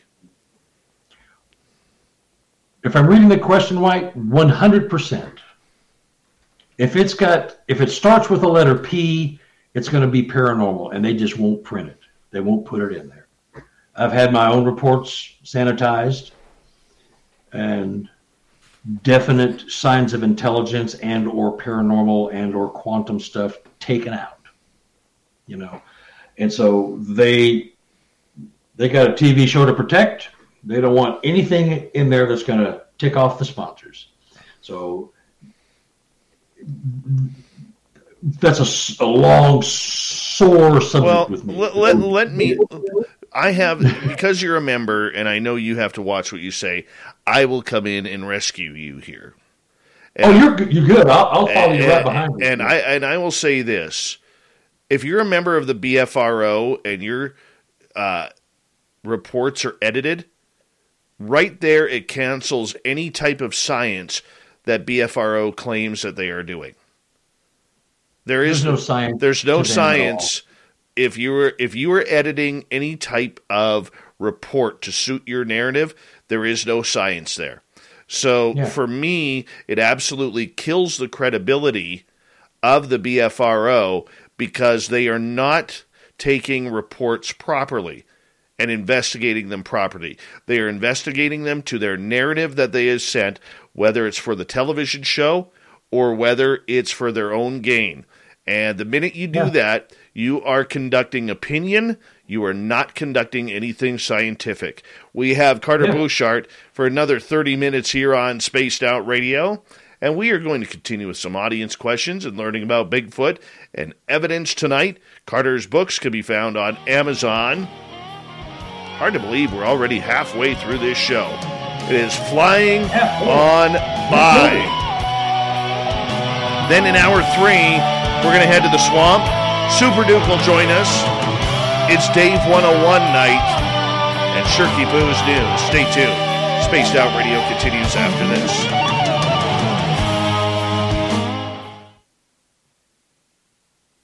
Perfect. Hey, I wish they'd asked this question about a minute earlier. I was supposed to do a show about a month ago, another cryptid show, and the guy wanted me on there, and Matt Moneymaker and 3 of his cronies were also going to be on there, and he wanted to address what you just talked about, how the world's largest database is corrupted because they're editing all kinds of stuff out of these reports. All you're getting is just a glancing blow of what's really going on. And most of it has to do with paranormal or any kind of sign of intelligence or being a sentient, sapient being. And they asked me to be on there. And Matt and the other guy said, if Carter's on there, we won't go. Really? Yeah. Dixie Cryptid. Okay, so they refused. He admitted to sanitizing one of my reports. Well, when he did that, he admitted that, and he brought up another report that was sanitized, and I don't even remember that one. That's not one of the 4 or 5 that I have printed off that I know have been. What's the word? Just sanitized, falsified. Data's gone. So the world's largest database is corrupt because if you're manipulating the data that the public sees other than typos or sentence structure, and I leave all that stuff in there because if somebody doesn't spell right or good or whatever, it's more true than not. So, but if they refused to be on the show, if I was there, so he's going to give me my own 1-hour show. Amplify your career through training and development solutions specifically designed for federal government professionals. From courses to help you attain or retain certification, to individualized coaching services, to programs that hone your leadership skills and business acumen, Management Concepts optimizes your professional development. Online, in person, individually, or groups, it's training that's measurably better. Learn more at managementconcepts.com. That's managementconcepts.com. Say goodbye to your credit card rewards. Greedy corporate mega stores, led by Walmart and Target, are pushing for a law in Congress to take away your hard-earned cash back and travel points to line their pockets. The Durbin-Marshall credit card bill would enact harmful credit card routing mandates that would end credit card rewards as we know it. If you love your credit card rewards, tell your lawmakers, hands off my rewards. Tell them to oppose the Durbin-Marshall credit card bill. If I want to do one, to refute whatever they said. But they refused to be on there if I was there. All of them? Who is the member? Can you state publicly who the member is? Because we are, remember, we are on live still on YouTube. Who is the dude who said that he wouldn't go on with you because he didn't want to argue with you? All of them. Really? Oh, well, Matt, I don't remember. I could remember if I thought about it, but there's 3 of them out of New Jersey, New England area. I'd have to ask the host, but I know who they are. One of them, I think, is one of the merchandisers that handles all the merchandise. I'm not sure, but it was 2 of his cronies that are trying to raise it. I want to go in with you on that. You do that show, I want to go in with you on that. Yeah, I've got to get back with him. He was supposed to get back with me, and I said, if you wanted, he was going to give me about 5 or 10 minutes to refute what they said, and then the rest of the show is just going to be about my books and my research, like we're doing here. But I would love to get on a debate. That's my one thing that I haven't done yet in my Spaced Out Radio career is I would love to speak at a Bigfoot conference because I would love to call out some of this crap. You wouldn't get in the front door, Dave. I know. They'd kneecap you right there at the door. I'm fine with it. Then they'd kneecap. Yeah, I would love to. I would love to. Yeah. Yeah, no, and Matt had said, well, Carter and I are friends. We have our arguments and blah, blah, blah, blah, blah. He's still a member, and I haven't done a report in a year and a half. I refuse to contribute to the delinquency of a minor, as they say. I'm not going to contribute to the falsification of the world's largest database. I'm not going to have my reports put in there and be a part of that. I can't do it. It's just unconscionable, So the world's largest database is corrupted. But he said, I've changed one report. Well, maybe 2. That was his word. And he said, we're still friends. We still talk. We have arguments. We disagree, but he's still a member. I like the guy and blah, blah. That's what he told the host. But if they would not be on with me. And here's the funny part. In case I was going to get snuck on, Matt did not show up. He chickened out. He didn't show up. The other 2 or 3 guys did. But Matt, it was a scheduling error. I got tied up. I'm so sorry. I'll come back. And he did a radio or he did a phone call and sent that in. Right. Give me 20 seconds here. Want to remind people the Super Chat is open tonight, and if you're looking for any really cool swag, head over to our store, spacedoutradio.com, and we can check it on out, and you can get some really cool swag there for yourself. Here we go, everyone.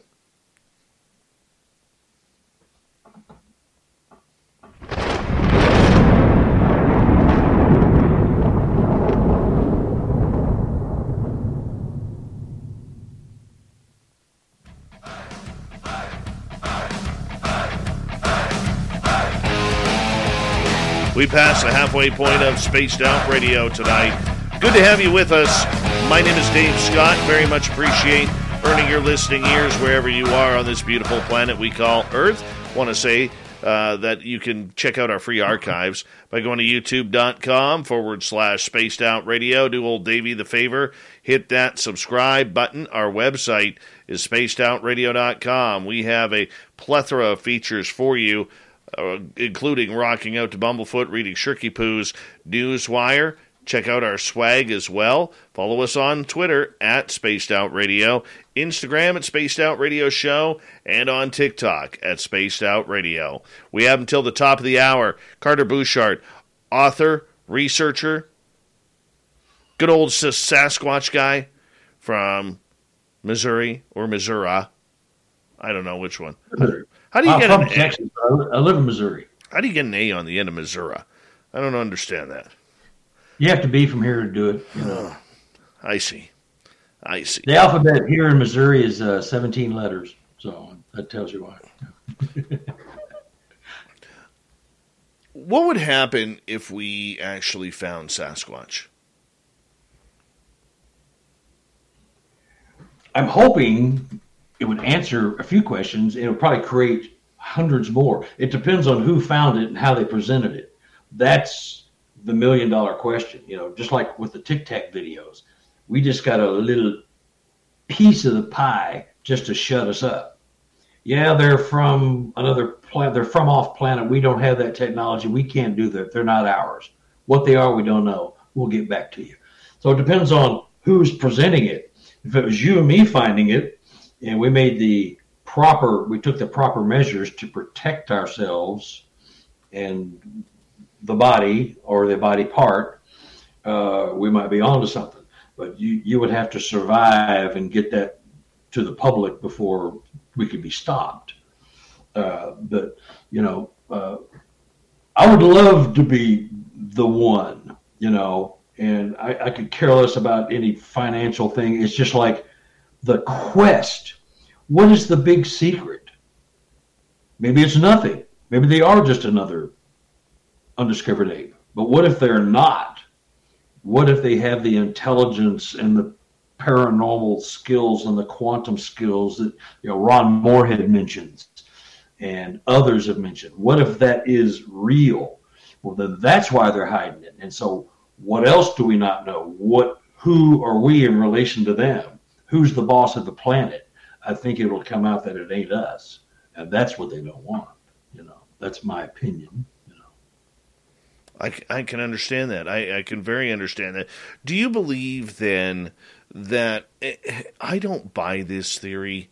I don't know why. It just doesn't sit well with me. And I know some very credible people who do believe in this. But do you believe there is a government cover-up regarding Sasquatch? Absolutely. Why is that? Abso-freaking-lutely. Well, some of the witnesses in my book, number one, the guy in Canada, I keep referring to him because he's a plethora of information of quantum paranormal stuff. He was a member of a tree planting crew up in BC, your neck of the woods. And long story short, they ran into, half of his crew of 12 ran into hundreds and hundreds of footprints and other evidence, which we don't have time to go into, of their existence there on the spot. The other 6 guys came running out of the woods. They went over the hill from where these other guys were. And they come running back, screaming. Their hair literally was standing on end. And so, long story short, the crew leader packed them all into the van with all these guys with their hair still standing on end, literally sticking out like that. No exaggeration. Take them to the regional office. One by one, they talk to them all, and then the forestry guy says, "You say a word, you'll never work in this industry again, and you know how hard work is to get here. You will never work in this industry ever again. So you say one word, you're done." And they split the crew up. 12 guys went to 12. Took one guy out of the crew and put him on another crew. They did it 12 times for 12 different crews. Just a threat. You say a word, you're done. And I've had cops tell me the same thing, when they want to report something. So the government knows full well what's going on. The paper and lumber companies know exactly what's going on. That one I believe. Do you believe that? The paper and lumber companies, absolutely. I mean, you have to realize, and I've said this other times on this show, I live in a logging community. Yeah. Okay, and those guys, they pay an arm and a leg to go on Crown land and log it. That's their year. Yeah. And if they have a big enough crew, maybe it's half their year. Okay, and they're going to make their money. And the average crew is maybe 10 people, plus all the millions of dollars in equipment. Mm-hmm. They need to get that lumber. They need to, even in a lumber shortage. They need, which I never understand a lumber shortage if everybody's cutting trees, but that's just me. Mm-hmm. Right? They still need to work. And the problem is, if you come across an area like we saw in Oregon with that endangered owl, the government is going to come in and they are going to shut it down. Any new species or endangered species, they are shutting down that area. I got this straight from our government in Ottawa. And what will happen is, the next couple of years, they're going to bring in a bunch of scientists to try and track it, find out what the food source is, where it's living, how many are there, and this is how it starts. In the meantime, they're going to shut down travel in that area, camping, fishing, hiking, geocaching, logging, mining, and whatever else they could shut down until they know and find out what the population is. Mm-hmm. Or eradicate them. And, I don't have any of this in writing from anybody, but, there are crews that just go out and hunt them. Get on horseback. And that crew I was just telling you about with 6 guys went to this one area and they saw all these footprints and all this signs of feeding and young ones and big ones. Then the big giant 24-inch footprints lead up over this hill. And they go back. The other guys go back into the woods. Sasquatch will give you so much territory, but if you get into, we keep retreating from you humans. When you get to where we put the X's up, if you come past that, we're going to take care of business. Not going to hurt you. We're going to scare the holy crap out of you, because that's what happened to these other guys. So they will run you out. So they're going to give, and my guy in Canada, he says the ones that were living right on his property have moved to another part of a lake, to an island on a lake, because of human encroachment to their area. Rather than cause a big mess, they'll just move on. They'll keep moving. Are they vagabonds, though? No, they live there. I think they can just hide. And, I don't think they just travel from place to place. I think they give up certain territory, but at some point they're going to go, okay, that's it. You don't come past this point. You're a smart human and pick up on things, and you get that creepy, weird feeling like someone's watching me, like you had, someone's watching us, something's going on. It was a deer, but it could have been a Sasquatch too. You're just not going to go past it. There's no need for you. But, Canada is really famous, I hear, from raping the earth and pillaging the trees and not replanting. So every now and then they have to go back in and put these crews out there. What do I think of Expedition Bigfoot? I don't have cable. I've never really watched the show. And I don't watch Finding Bigfoot because I think it's a load of hooey. It's just sensationalizing something that we believe in. It kind of titillates the audience. We'll come back next week. We're going to find something. We'll come back next week. These are just TV shows to sell tampons, beer, and drugs to old people. And if anything rocks the boat with any kind of paranormal quantum stuff, there goes their sponsors. They don't want any part of that. So I don't watch that show. I understand it's probably a step or two above Finding Bigfoot, but I've never seen one episode. I don't think too much of it as a rule, I think. All right, Killed by Bigfoot is asking, any ideas on how the Bigfoots pass the time? Well, I'm shown some things every now and then in my head where I get communications from them. I know that sounds very trippy-dippy, but, you hunt, you gather, you find a place, you forage for food, roots. Certain times of year, they go out and I think in Canada, the aspen trees, I hear, have certain medicinal purposes at certain times of the year, at certain stages of decomposition. And so I think you're constantly gathering, rich food sources and rich nutrient sources. So between that and raising your family and staying away from humans and looking for water and other sources of food, that's it.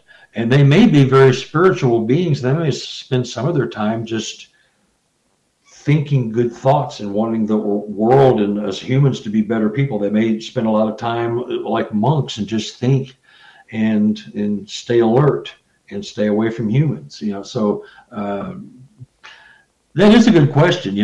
Some of the things I've been shown where the little ones are like running around catching bugs and throwing sticks at each other and trying to catch birds out of the air and stuff like that, while the parents are kind of just sitting there watching them. And like you would, you take your kids to the park and let them play on the swing set. They swing from the trees, and they probably have a very simplistic life, one that we probably wouldn't relate to anymore.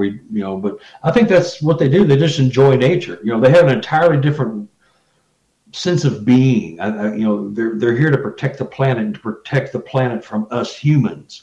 I think that's their main goal. So I think they spend a lot of time just trying to put good thoughts into the air and for us to learn from things that, keep us from wrecking the planet and destroying our civilization. It's my thought only. How do you know what you're dealing with Sasquatch? I mean, there's seems to be so many different subspecies of this creature. Is it really based on territory? Yeah, I think some of it's territory, for sure. You've got the skunk apes down in Florida. You've got the super giants up there in the Pacific Northwest and Canada, where they're, here we're into the 8 to 10 foot range, and up there you're into the 12, 15 foot range. And so, but I think there are territorial things. I think you're going to have good guys and bad guys, just like there's good humans and bad humans, luckily the good humans outnumber the bad humans, but I think you're going to have good guys and bad guys, just like you do with humans. And I think they're going to have their territorial wars, but I think they're basically peaceful beings that just want to coexist. They will bluff charge you and scare the heck out of you, but I have not heard of one credible story of any violence toward humans. All right. What they do to one another, I don't know. Before we get to the next question, you were going to tell a story about a photo of a ghost here. Oh, yeah. This is from a habituation witness here in Missouri. And I started to tell you the story where they have a lot of house slapping. They have a lot of gibberish and chatter they hear outside their house. And so they ran out one night. And the two photos before this one are of Mr. Homeowner with his pistol in one hand and a flashlight in the other, trying to find these creatures because they were slapping on the house, which they do quite often. And the dog was alerting to what was going on. So they ran out, and they had a camera trained on this specific area. And so when he got back in the next morning and pulled the SD card, this is what he found. Awesome photo. Incredible photo. So for our radio audience, the photo is a black and white night vision photo, and it looks like the ghost of a woman who is wearing a nightie with an overcoat, like a sheer overcoat, and you can see one hand, which would look to be her right hand, and her left hand seems to be bent at the elbow. And this was taken at 7:51 p.m., August 17th, 2018. We're sure this is not a person. Yeah, it's not a person, and the time date stamp is obviously wrong because 7:51 here in Missouri, it's still broad daylight in August. That's summertime. So, and most people don't change their time date stamp, so that the time date stamp is wrong. It was just about 1 o'clock, 2 o'clock in the morning, something like that. Right. And I'm very good friends with these people. We see them a lot. Now, they have a lot of other paranormal activity along with Sasquatch on their property, and that's a whole another half a show just with the stuff going on there. I've just been really lucky to be in the right place at the right time or meeting the right people at the right time. I've got some really just lucky to have stuff like that. All right. Easy Does It is asking, any paranormal events happen after a Bigfoot encounter? For me, yes. I mentioned earlier, if you were listening earlier, is that, when I was having a gifting experience in an encounter 325 miles away in Illinois, my wife was seeing an orb flying through our bedroom nearly the exact same time, within about 15, 20 minutes. Not a coincidence. So, there is paranormal activity after and during Sasquatch events. Mind speed. I've had several things happen to me. All right, let's go back to Sovereign. Do you happen to know the symbolic meaning of Sasquatch gifting enclosed pine cones? So enclosed pine cones, you mean before they've burst with their seeds? Yeah. Is that what he's? Yeah. No, other than its birth, life, death, birth, something that provides life, and when it explodes, it's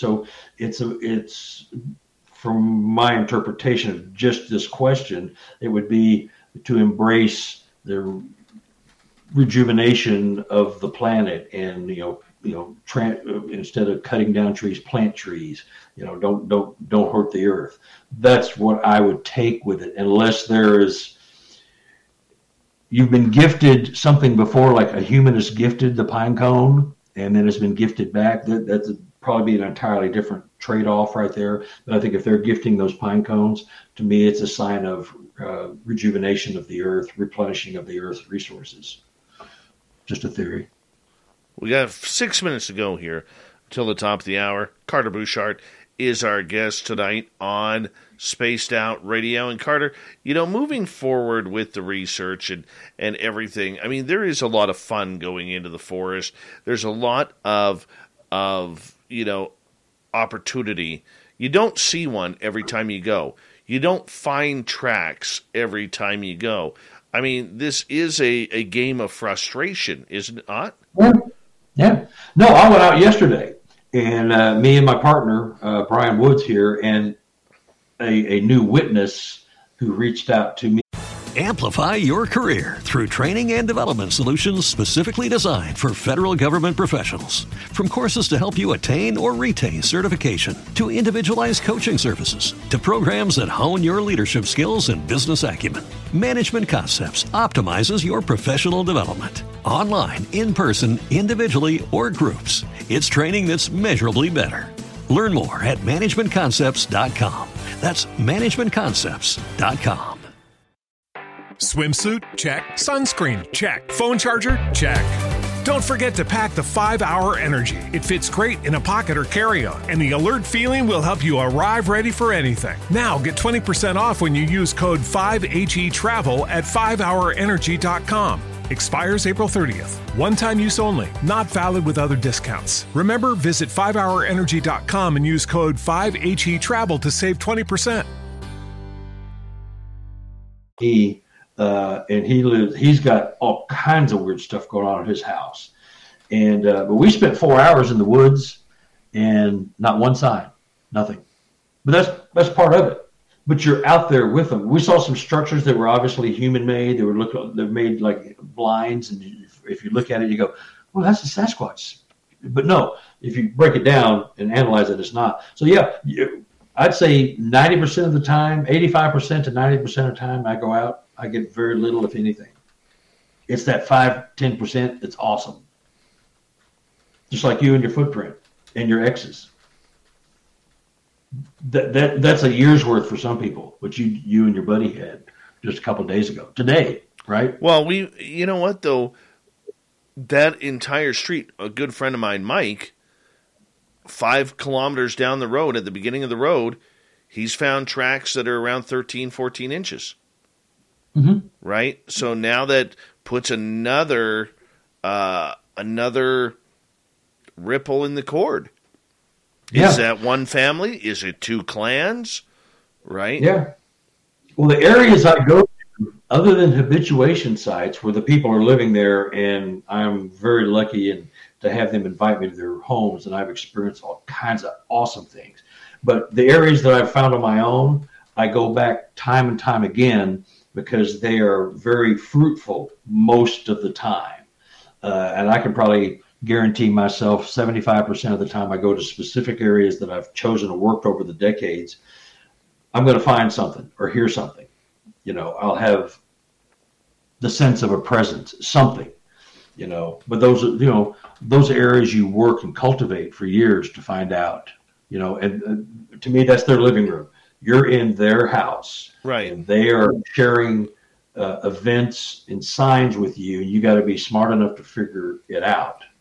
So how do you, a 2-part question here. How do you know you're dealing with a Sasquatch and not a Gugway or something else? That actually is a good question, but I equate the Sasquatch because the communications are always the same. They communicate with me a certain way, like I'm shown symbology at night. And somebody asked a question earlier about, do you communicate with them with meditation? I think, yes, you can, and I'm having ongoing relationships with these beings. So, I have not got the sense of a weird communication that I didn't understand. I understand the communications I do get, I feel are from Sasquatch, and I get responses that indicate it's memorializing a previous event, which only they would know about, they and me, So I don't think I've been in communication with something else that I know of, Sasquatch only. I can see that. All right. So with the creature, how long does it take to build that trust? Like right now, take me for instance. We have a brand new area. We found the footprint. We found more prints up in the grass, high grass today. We measured those. We've set up a gifting site. How long before I'm going to be able to get that trust? Well, show trust and give trust, show respect, get respect, and if you've started it and you've got it, you got the prints, you got the X's, you have some other kind of, psychic impressions or communications. That's it. Once you go to an area and you get that feeling, I keep going. You don't always come away with something, but most of the time I do. I'll get something that relates to the trip I just took like 2 weeks ago. 2-3 weeks later, I'll get something that tells me that they were there, they're watching me, they knew I was there. You just have to be patient and be good to earth, have an open heart, a clear mind, a positive mindset, and, don't get impatient. And I talk to them, mentally or verbally. I'll think or I'll say things. I did it the other day when I went out yesterday. I talked to them. Nothing happened. But it's probably because we had a new guy with us. We took a new experiencer with us who's had some weird stuff going on at his house. So we brought a stranger to our normal research area. So they may have to think about that for a while. When you bring new people out there, are they good people? Are they going to believe as you believe? They're going to trust the Sasquatch. They're not going to do anything bad to nature or animals, hunt recklessly and all that kind of stuff. So, but once you find a place that is good, you like you said earlier, you're not going to get something every time, but you might get something every other time or every third time. But you're communicating, and I just, over the years, you've got your favorite areas you gravitate toward, and I have mine. I've got about 5 or 6 areas that are non-habituation, not private property, that I can almost guarantee something, subtle or overt. But our time has run out, my friend. Our time has run out. Carter Buschardt, thank you for coming on Spaced Out Radio. We encourage all of our listeners listening to this, head on over to Amazon, pick up your books on Sasquatch, and we'll bring you back on very, very soon. You know that. It was awesome, Dave. Glad to have you. Epic. Coming up next, we're heading to the swamp with Swamp Dweller, and Super Duke's mullet is getting ready to charge.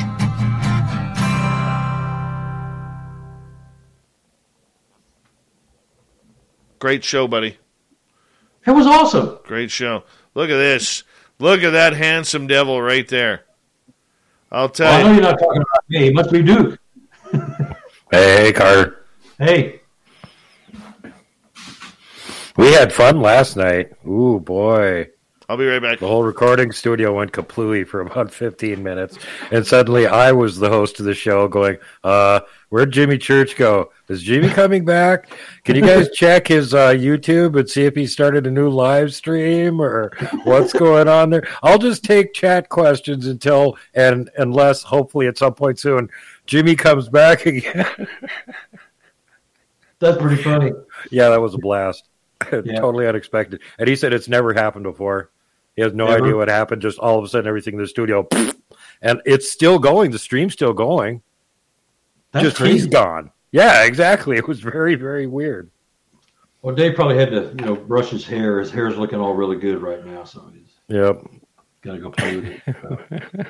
Yeah, that was a good show tonight. Really was.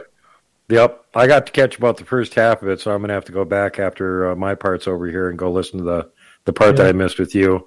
I got to see the big hand picture that you were showing. That one's Wasn't that cool? Yeah, that's really cool. Good detail. Yeah, it's just, and that print that's behind me, my partner took it at one of our researchers, that print that's right there. Right on. Here, that handprint. It's 13 inches from base of the palm to the tip of the middle finger. And there's dermal ridges all over it. Oh, sweet. That's nice when you get one like that. Good. Yeah, we actually sent it to a crime lab and had a connection at the time, worked a police crime lab. And I took the print and put it on the little print cards, like the cops do, and took it in. And they, when you take a prints to a crime lab, once you walk in the door, you have to run it through the national database. And so that Sasquatch has no criminal record. So we know for a fact. The lab worker said, I don't know who or what this is. Don't ever bring this kind of stuff in here again. I can get a lot of trouble. But it was good to know, But it's got dermal ridges right here on the side of the palm and a couple of fingers. Yeah, really good one. Right here, the ball of the thumb right here, just clear as a bell. Speaking of handprints, the ones that we found out in the field, I found one where they had put their hand down in the sand, and it was dry sand. So it's like you could tell what it was, but you're not getting anything other than a little video out of it. And we're finding knuckle prints where they're just going down on all fours and they're on their knuckles for a minute, and they get back up again. But the interesting one that we found here was, that's nice and big. Dermal ridges. 2 weeks ago.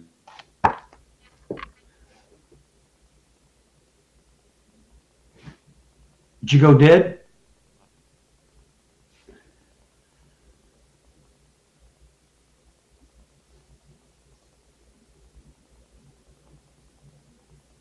Lost you.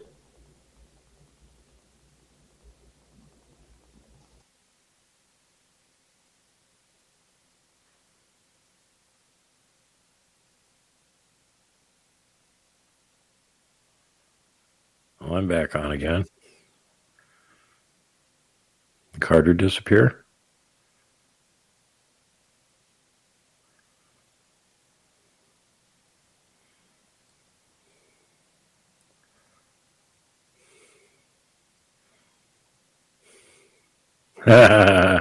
Hey, D.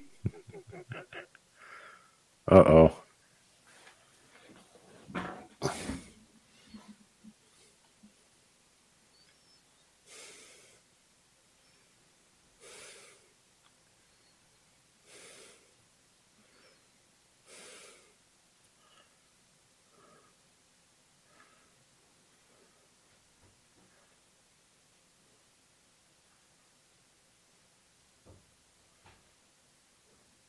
Where's Tech Dave? We need Tech Dave.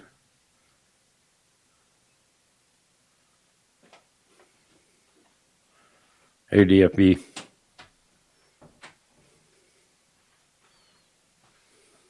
Dookie Poo, did you get to see the footprint? I was just talking to Carter about the handprint and stuff here while you were gone. No. And then he vanished and everything froze up. Oh, weird. Oh, cool. This top part here is excess, but so you've got the basic outline right there. Yeah. Nice, buddy. Pretty cool. I'm pretty excited. Very, very, very cool. Yeah, we had weird anomalies happening when I was on Fade to Black with Jimmy Church last night, too. His whole studio went kaplooey for about 15 minutes, and I was solo, and I don't know why the stream was continuing when he couldn't even get on. And then he managed to get on again right before the commercial. Yeah, that's happened to me before. But we did mention a lot about Spaced Out Radio and Dave Scott recently finding tracks a few days previously. All right. I appreciate that. He was super excited. Hooring out my show on Jimmy's show. Thanks. Yeah. Appreciate that. Hey, he's got quite a few listeners, man. You can use some more subs, okay? Absolutely, yeah. All right, let's get ready. We got about 20 seconds left, and a Super Chat is still open. The store is still open 24/7, and we got about 10 seconds. We're going to head over to the Swamp Dweller here. So Swamp. I'll put you on mute, Super Duke, and here we go.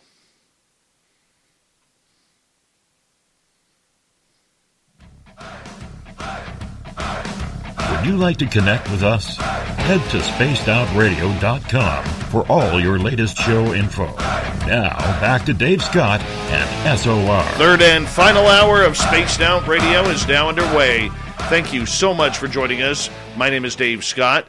sitting in the captain's chair of SOR headquarters. We really do appreciate earning your listening ears wherever you are on this beautiful planet we call Earth. Want to say hello to everyone listening in on our terrestrial affiliates around North America and digitally on TalkStream Live, Odyssey Radio, and KPNL. All of our archives are free. Join us at youtube.com/Spaced Out Radio. Do old Davey the favor, hit that subscribe button. The Desert Clam has set the password for tonight in the SOR Space Travelers Club. Zeitgeber. Zeitgeber is your password.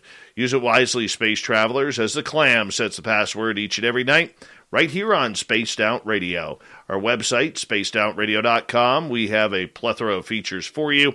Rock out to Bumblefoot, read Shirky Poo's Newswire, check out our swag as well. Follow us on Twitter at Spaced Out Radio, Instagram at Spaced Out Radio Show, and on TikTok at Spaced Out Radio. We now head to the swamp, where our resident swamp dweller has another spooky story to bring to us. Hi, Spaced Out Radio listeners. This is Swamp Dweller. It's time for your nightly dose of spookiness on the show. If you have an interesting encounter or a spooky story that you would like to share, be sure to submit them in at swampdweller.net. You can also find our YouTube channel at youtube.com/swampdwellerreads. Now, let's chill out, relax, and together, let's enter the swamp. There are a lot of scary bridges in Maryland. I mean, you can actually pay someone $30 to drive you across the Chesapeake Bay Bridge if you can't stomach the howling winds and the sharp turns on the western side. But hands down, the creepiest bridge is DeCourcy Bridge, going over a small river that's part of the Greenbrier Swamp.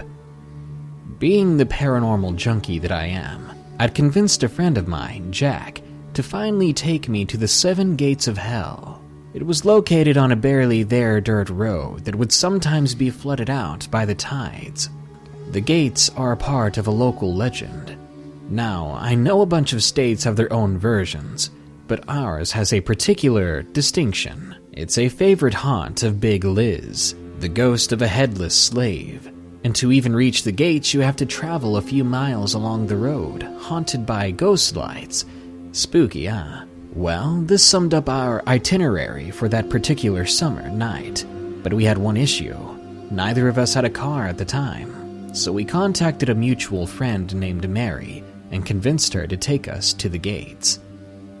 I was a little nervous about asking Mary to take us, as she'd always been sensitive to emotions and spirits in a way that made my own sensitivity pale in comparison. But she and Jack said that she would be fine, so off we went into the night. As we neared the road leading towards the gates, Jack mentioned he wanted to try to summon Big Liz. To do so, we'd get onto the road, stop on the small bridge over the river of the swamp, honk our horn 3 times, flash our lights twice, and then shut off the car. We waited for nearly a half hour, but no Liz holding onto her head with glowing red eyes coming from the mist. Feeling a bit disappointed, we decided to press on. We looked to Mary to tell her to drive, and I'll never forget the look on her face. Mary was staring straight ahead with eyes that had rolled completely back into her head. "Mary?" I called out softly. As if a switch flipped, her eyes snapped forward, and she started the vehicle, revving the engine as if it were a manual and not an automatic. I was surprised that her poor little Fiesta survived when she slammed on the gas, and we took off. Jack and I yelled in horror as we looked down the stretch of road. I glanced at the rapidly climbing speedometer, and then back to Mary. Her eyes stared into mine. They were glazed over as she smiled at me, not looking at the road at all. I swore that this was the end that night, when suddenly she slammed on her brakes. I felt whatever had possessed her leave through the windshield and continue down the road.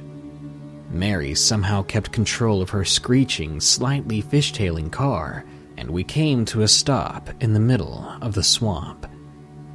With tears in her now normal-looking eyes, she threw the car into reverse, pulled the fastest 3-point turn I've ever seen, and sped back up the road. Suddenly, Jack cried out. I glanced in the rear view to see 2 pinpoints of light that hadn't been there before, and they were following us. Mary's tiny car sped along the road, with the ghostly car tailing us. Once we passed over the bridge, the lights faded away into nothingness, but Mary continued to speed away the way we had come. Jack, Mary, and I sat in silence all the way back to Cambridge, the nearest town. Only once we were back along familiar roads did Jack and I begin to ask Mary what had happened, but we were met with stony silence. I worriedly asked Jack about other spirits along the road. That's when he told me about the origins of the ghost lights. Apparently, a man had taken his car out to that road to practice racing. Unfortunately, he hit a wet patch of road near the bridge and hydroplaned off the asphalt, hitting a tree in the swamp. He passed away nearly instantly. I can't say for certain that the ghost driver possessed my friend, but I do know that I won't be taking Mary back there in no hurry. Oh, another freaky one from the Swamp Dweller, which you can go to his YouTube channel and click on that subscribe button. Go to youtube.com/Swamp Dweller Reads, as he's at almost well over 250,000 subscribers, tuning into his thousands of spooky stories. Hey, speaking of spooky stories, it's Super Duke from World Bigfoot Radio time here on Spaced Out Radio.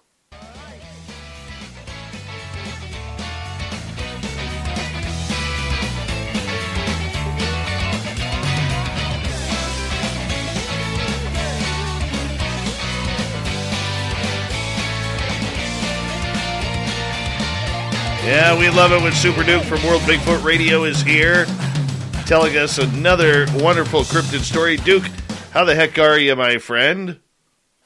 I'm happy to be back, Dave. It was so traumatic last night with studios blowing up and all kinds of stuff. Having to commandeer Fade to Black for 15 minutes till Jimmy could get back. God, I'm glad to be back to a show where random chaos doesn't just happen every 2 seconds. Oh, man. Speaking of random chaos, what's the latest updates on your Bigfoot experience? Well, I went through them with Carter, and we ended up casting one track. And for people just tuning in, these are the tracks that we found on Mother's Day out in the forest. Now, you know what? Part of being doing any type of investigation, whether you're quite amateur like I am, or somebody who's been doing it a long time like Duke, is admitting when things aren't always as they seem. So, Duke, we were able to get one track. We casted another one, but it was a boot print. So the first one we got was an actual track of a foot. The second and third ones were actually boots. And you know what? Hey, you have to take the good with the bad. But the good news is we were able to find, in expanding our search, there were areas where there was some grass that was pushed down. And we found a couple of 13-inch tracks. Amplify your career through training and development solutions specifically designed for federal government professionals. From courses to help you attain or retain certification, to individualized coaching services, to programs that hone your leadership skills and business acumen, Management Concepts optimizes your professional development. Online, in person, individually, or groups, it's training that's measurably better. Learn more at managementconcepts.com. That's managementconcepts.com. So, you've got an idea for a business. The store of your dreams. There's just one thing to figure out. Everything. That's why Shopify's all-in-one commerce platform makes it easy to sell online, in person, and everywhere else. Sell on social media. Source products with an app to get that first sale feeling. It's the only solution that gives you everything you need to sell everywhere you want. So when you're ready to bring your idea to life, power it up with Shopify. Sign up for a $1 per month trial period at shopify.com/listen. Around there, we measured them. We took photographs of them. We set up a gifting site in that area. But the most interesting part about it was, and I showed these photos earlier to our YouTube crowd, was where we found the gifting site. My buddy Paul, who we called a lip blade in the chat room because his waxed mustache, just fantastic mustache.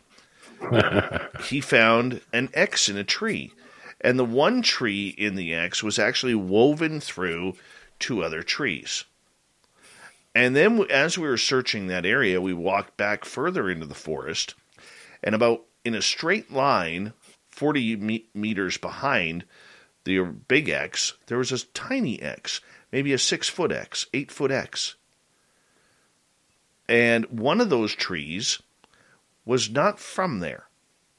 We couldn't find the stump. So, as we exited, we go onto the logging road, and Paul just happens to be looking around, and he's like, "You got to be kidding me." And I went, "What?" He points across the logging road, and there's another giant X. And guess what? All 3 are in a straight line, Duke.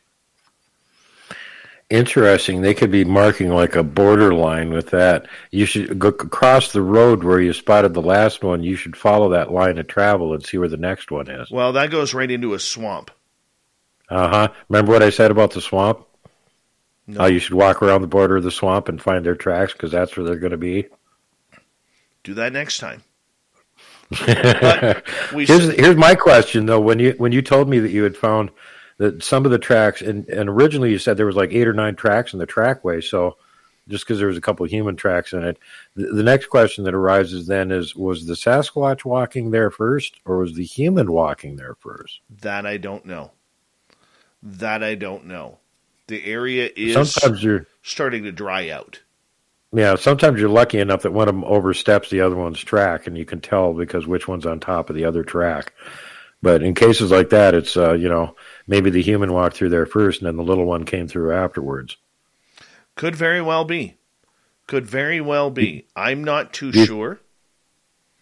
But, hey, I'm still an amateur. Well, I saw those X structures, and those X structures look legit, too legit to quit, because that's the same kind of stuff they leave up in my research area. That's exactly the same kind of stuff they leave up there. So, yeah, those are, prime examples of typical Sasquatch X structures as far as I'm concerned. And they have, they check all the boxes on it. They're symmetrical. They have the same diameter. In most cases with the X's, the branches are all stripped off of them. In a lot of cases, the bark is stripped off of them. And you got confirms on pretty much all that stuff, plus the suspended one up in a tree. Yeah, right. Well, that just happens naturally. Sure. Right? Yeah, you got an active area. I already talked to Robin about it, and she says there's about a dozen of them living around there, actually.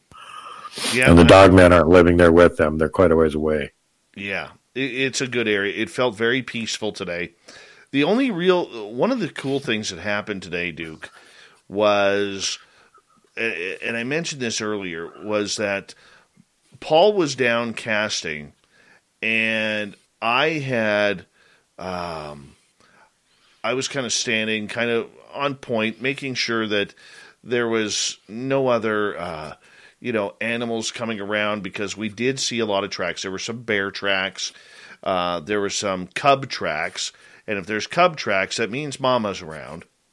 All right. There were deer tracks. There were moose tracks and coyote tracks. And all of a sudden I got this feeling that we were being watched. And so I said this to Paul. And Paul all of a sudden just says, well, hey, if you're feeling it, just take a look around. And I turn and I look at Duke. About 70, 80 feet behind me, there's a deer standing there.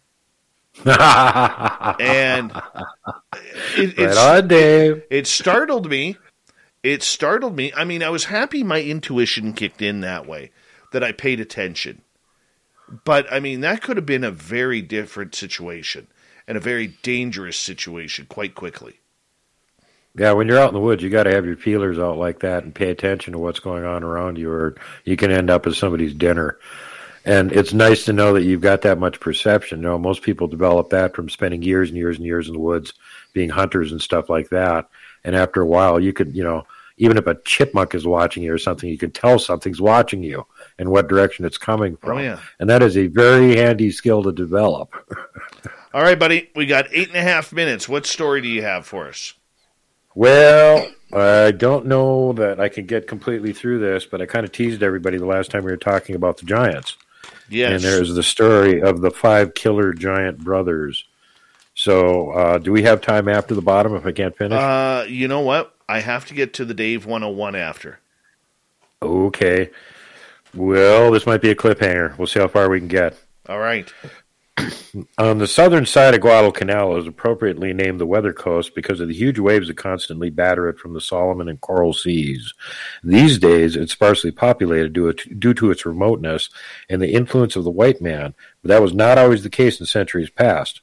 Prior to the 20th century, the Weather Coast had villages scattered all along the 150-kilometer southern coastline.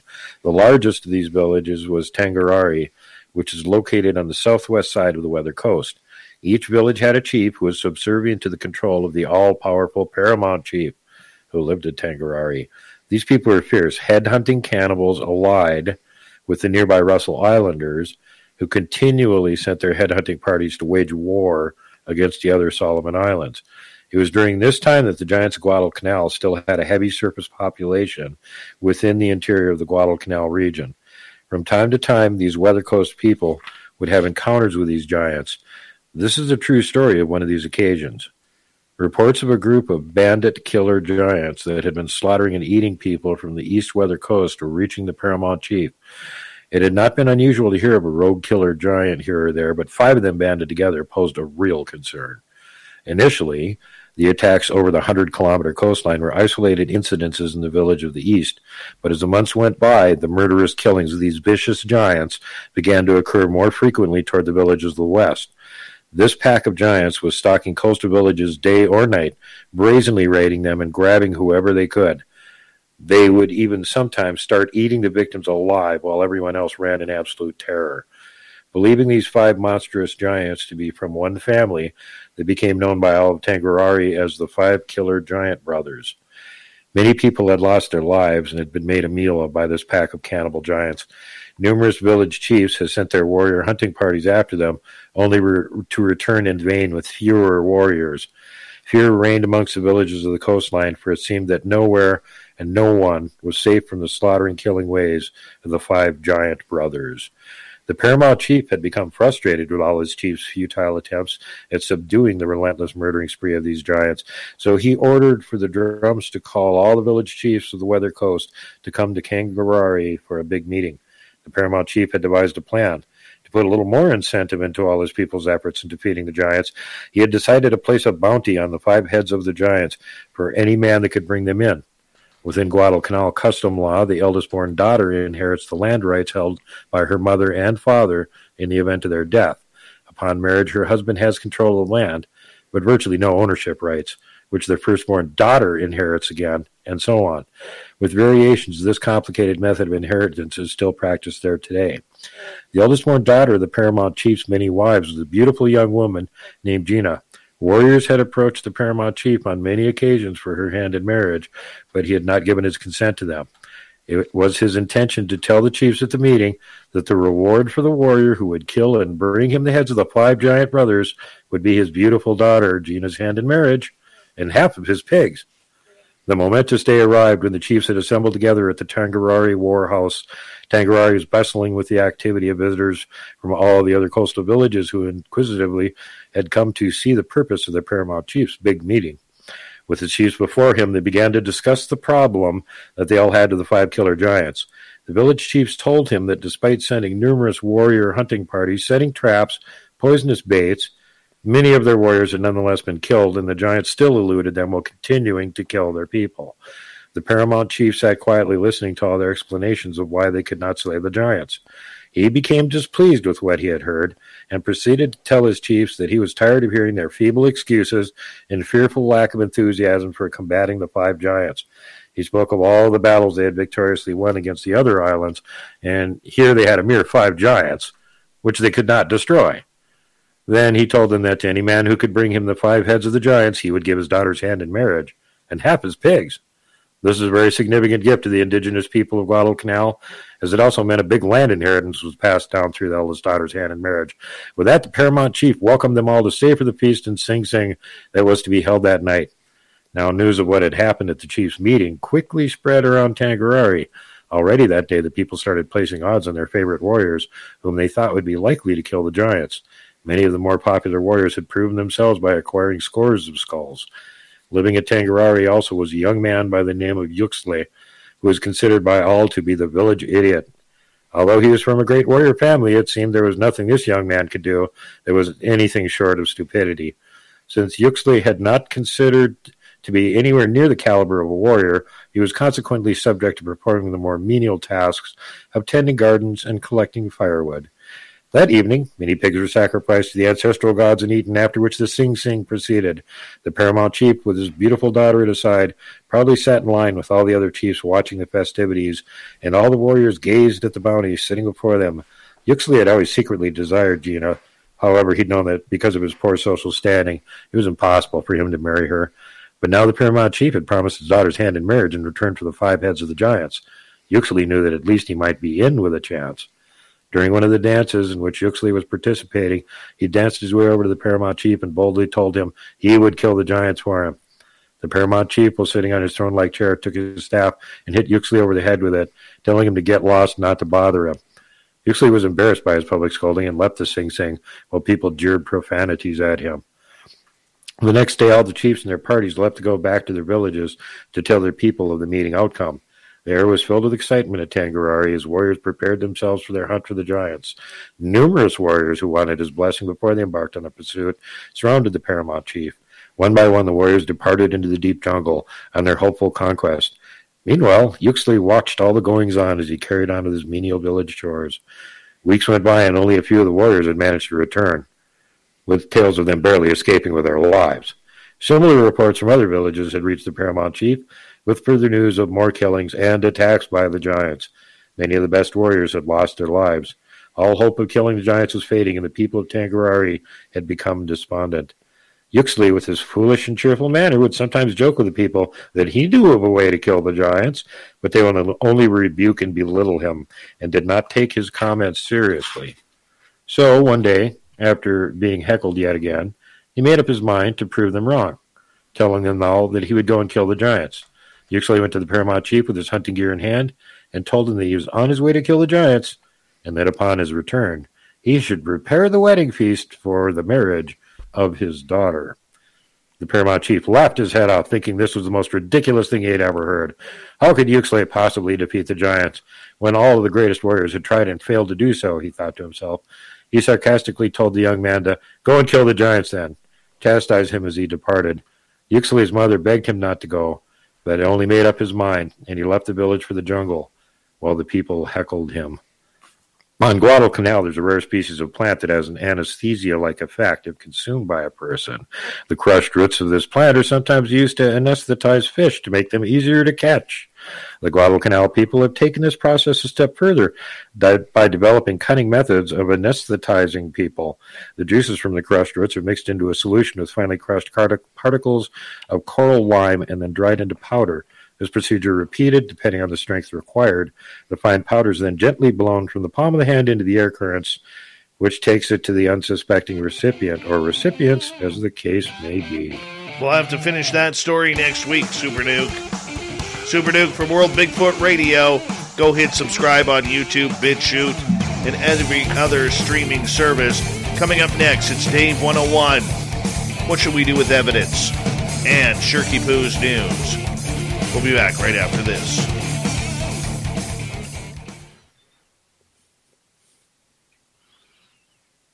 Hi, Super Duke. Sorry about that. No problem. I was going as fast as I could. There's still about 3 pages left. Oh, my goodness. Needless to say, as he's successful and does manage to dispatch the giants. And as usual, it's not because of warrior skill. It's because of guile. Davy and Goliath, all he did was stun the giant with a rock, made the giant fall down, pulled out the giant sword, cut his own head off with it. There you go. There you go. Thanks for ruining next week for us. Appreciate that. Well, that's a Davy and Goliath story. You know, obviously, if they had failed to kill the 5 giants, they wouldn't have a story about the 5 giants. True. They'd still be being eaten by them. True. Very true. But I didn't tell you how he did it. That is true, too. That is true, too. Oh, man. This show has flown on by tonight. Another excellent show. You keep cranking them out like that, Dave. Coast to Coast AM of Canada to A. Wouldn't that be nice? I'm going to tell you right now, I know for a fact that comes along with a nice paycheck. Well, hopefully at some point that'll be happening. Well, we'll see. We'll see. What grinds Dave's gears? Coming up next. Right on. All right, buddy. The crabby old guy in the balcony goes solo. Next on Spaced Out Radio. Get off my lawn. Get up the stage, you posers. Get up the stage. Mongrels. There's a better mimes than vaudeville.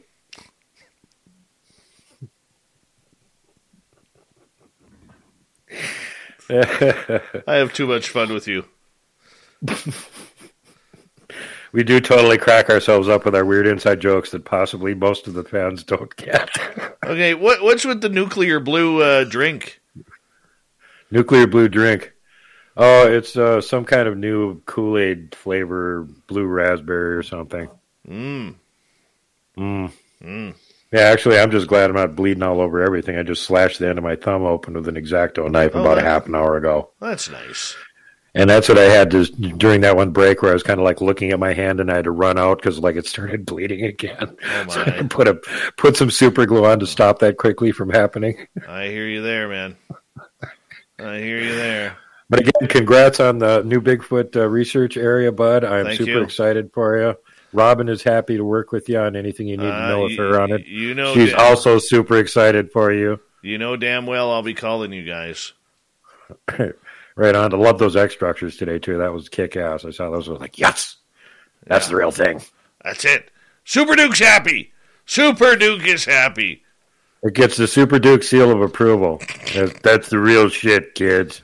Well, this is the lip blade. Get out of my forest, said Sasquatch's dad. Get out of here, you human pricks. They're always saying that. The Sasquatch dads have t-shirts that say, ew, humans. Exactly. All right, buddy. Check you later. See you guys later. Bye-bye. I gotta love Super Duke. He is such a good guy. He's good for the community. Really is.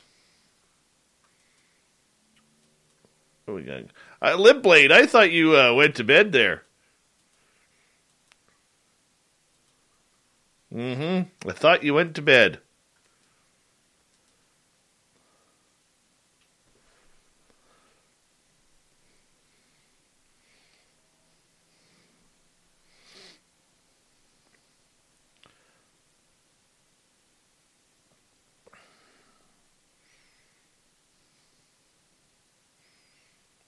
We had a good day today, Lip Blade.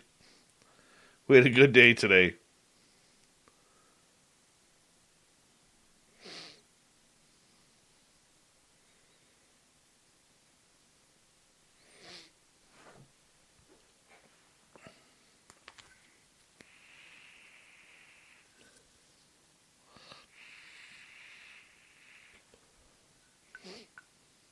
Justin Maynard, good day in Australia. How are you? Thank you, Lottie. Naughty Lottie.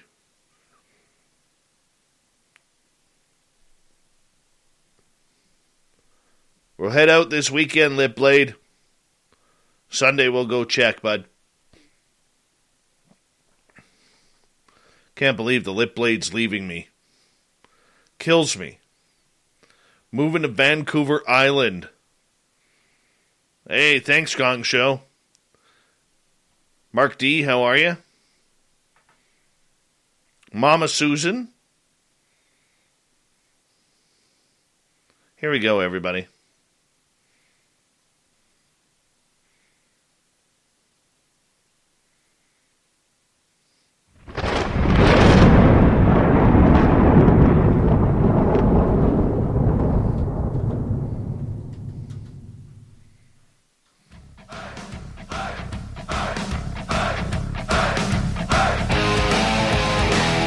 Stranded Third. We're heading for home on Spaced Out Radio tonight.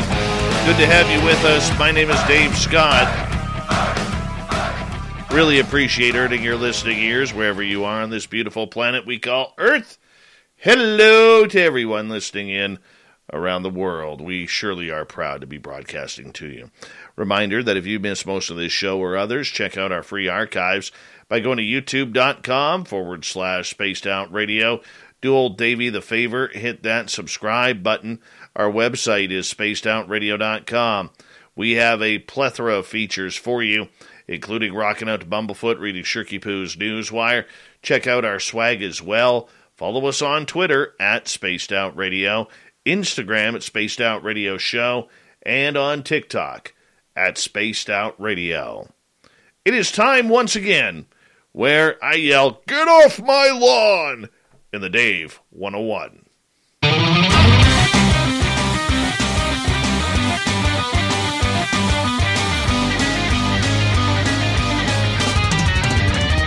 It's time for Dave 101.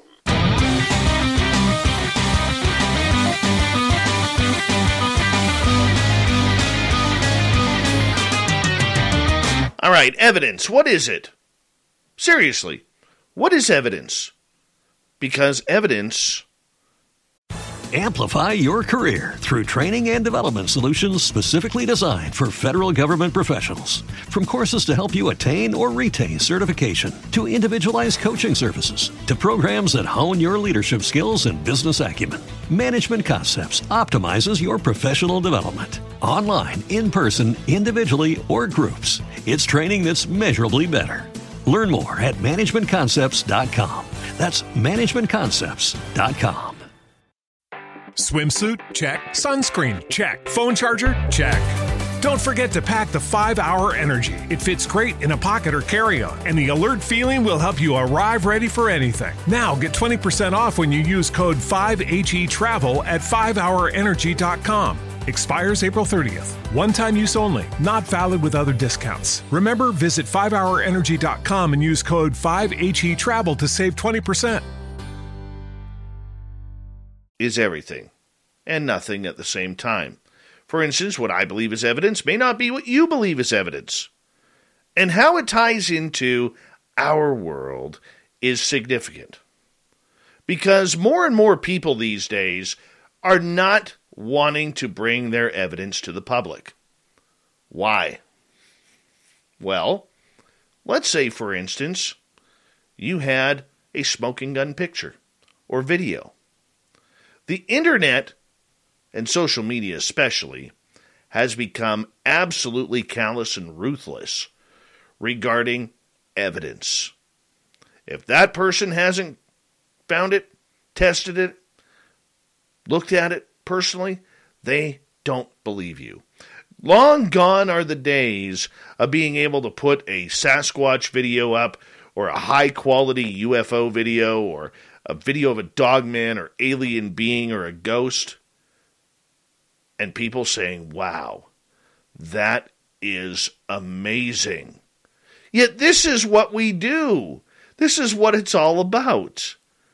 It's about collecting and gathering the evidence to try and prove the unbelievable.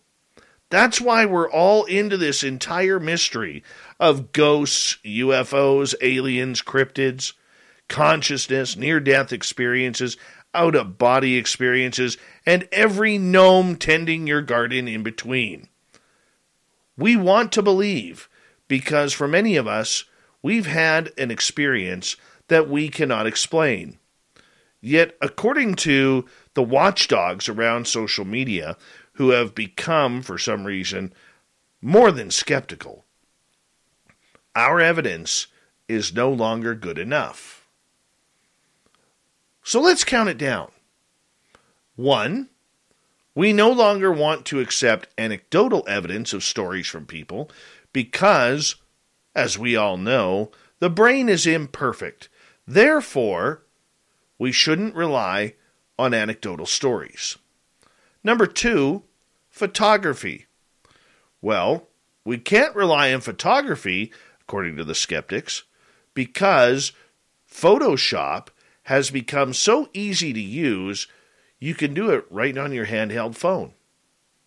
Yes, our smartphones have made it easier to manipulate Sasquatch, ghosts, and aliens. Number 3, video. Wow. With CGI and the younger generations being way more savvy with apps and programs, well, we can't believe UFOs either. Just can't. Why? Because they are easily manipulated. So gone are videos. And number 4, audio. Well, audio can be edited. And a good audio editor can sure make it sound real, putting strings of words together into sentences for EVPs, putting strings of sounds together for wood knocks. So we can't trust audio either. So what can we trust? Who can we trust? Well, it's turned out to ourselves and the people whom we have clicked with. Gone are the days where we will ever see that next Patterson-Gimlin film, unless it's from a scientist or unless it's from the government itself. But you know what? The chances of us believing them are slim and none. And it's sad because it's making researchers withhold the smoking guns that we've already wanted and we believe that are out there and we'll never get to see.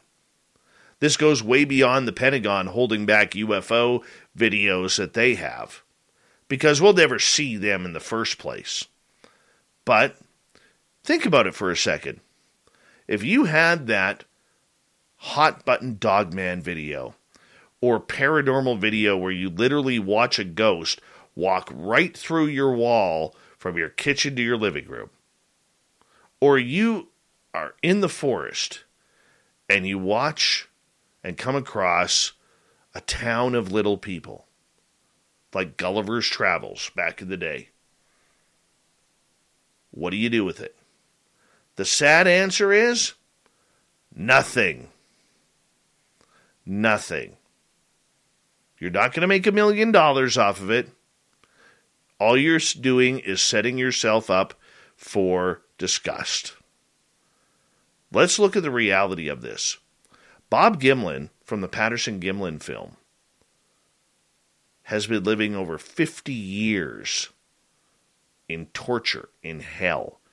His children had to live with it. His grandchildren had to live with it. And probably his great-grandchildren. All because people don't want to believe that the video is real. He has suffered through numerous death threats, threats to his family, questioning his sanity, people who've never met him before back in the day, phoning him up and arguing to tell the truth or they would harm him or expose him as a fraud. Would you want that? Would you want your family going through that? Personally, I would not. It's easy to carve up a video these days. It's easy to carve up a photograph. Technology has brought this upon us. So the question is, if you're an investigator out there, what are you doing with your evidence? How do you solve mysteries if you have no one to turn your evidence through? This goes way beyond critical thinking, because we do have to be our own worst skeptics and our own worst critics. Look at me. I thought when I went out in the forest that I had found 9 Sasquatch prints. Turned out only 1 out of the 9 ended up being a print. The next 3 were shoe prints. The rest of them, according to my buddy Paul and I, we couldn't tell. But we're leaning towards a shoe. So how can we tell the difference between the shoe print and the one Sasquatch print? Well, that's easy. Those are called toes. But I originally told our audience that we had found 9. Upon further research, being our own critical skeptics, we have to make sure that if we make an error, that we own up to it. But there are many in this field who just don't want to own up to things. They just want to ridicule and rip things apart. I don't understand the purpose of them wasting time other than the fact that they are so non-believing in the phenomena and what is going on that they don't want anybody else to believe. Or they are so passionate about the subject that they don't want anybody else to succeed unless it goes through them. Either way is not fair. But we need to be better as a field. We need to be able to accept someone's testimony. Why, when it comes to UFOs, ghosts, cryptids, do we ask for more evidence than what is needed in a court of law to prosecute someone? Think about that for a second. The evidence that we have for Sasquatch, even though we don't have a body, is enough to prove it exists. Same as Dogman. It happens all the time in courts around the world, where you get some scumbag who murders someone, gets rid of their body, refuses to say where that body is buried or hidden, yet is still convicted of murder without the body. Because evidence, testimony. Yet when it comes to the cryptid world, the ghost world, the UFO world, us amateur sleuths and judges are more quickly to dismiss anything. It baffles me. It baffles me. I would love to see a number of Sasquatch researchers like Duke and Carter Bouchard and many others stand in a court of law in front of a real judge, and the skeptics will throw them on the other side. And I would love for a judge to decide. Because I think, in fact, I know that the judge would likely side with the researchers. And if nobody is going to believe our research, why do we do it? Well, we do it for fun. We do it for curiosity. We do it because we have a passion to learn more about the experience that we had. So my advice to the community out there is twofold. For those who are skeptical, for those who want to tear everything apart, what is your point? What are you really trying to gain? Well, I'm trying to gain credibility in the community and get rid of bad evidence. So you're a self-proclaimed police officer of the field. Okay, so let's just toss you to the side because your opinion, no matter anymore, means anything. Then you get the other side who will say, well, I'm just tired of the BS. I want the real evidence, and I haven't seen any. Well, what's real evidence? What's real proof? You notice it always comes down to that proof adage. What is proof? So the next time, whether you're an amateur like me, or whether you take this very seriously, what I want you to do is this. I want you to think about how you are affecting your own community. How are your actions making people not talk and keeping people in the dark with their photographs, their evidence, because they don't want the Gimlin treatment. They don't want the Elizondo treatment. They don't want the treatment that many others have had, all because they released a photograph or a video. Think about it.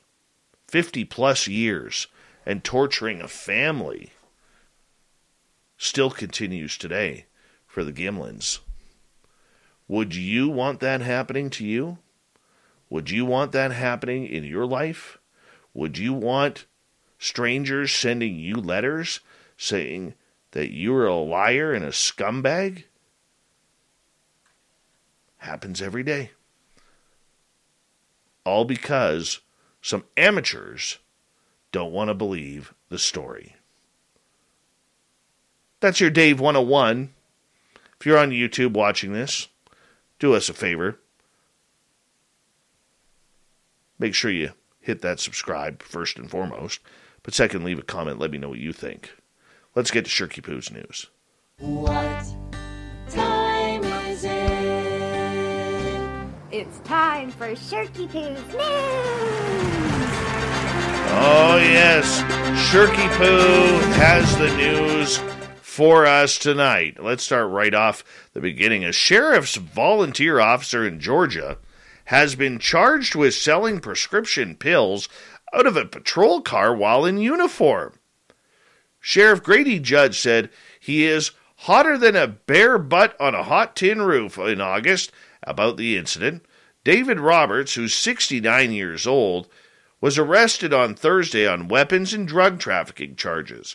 An investigation into Roberts' activities began after detectives learned that a volunteer was selling oxycodone, and the prescription pills had been found inside a patrol car.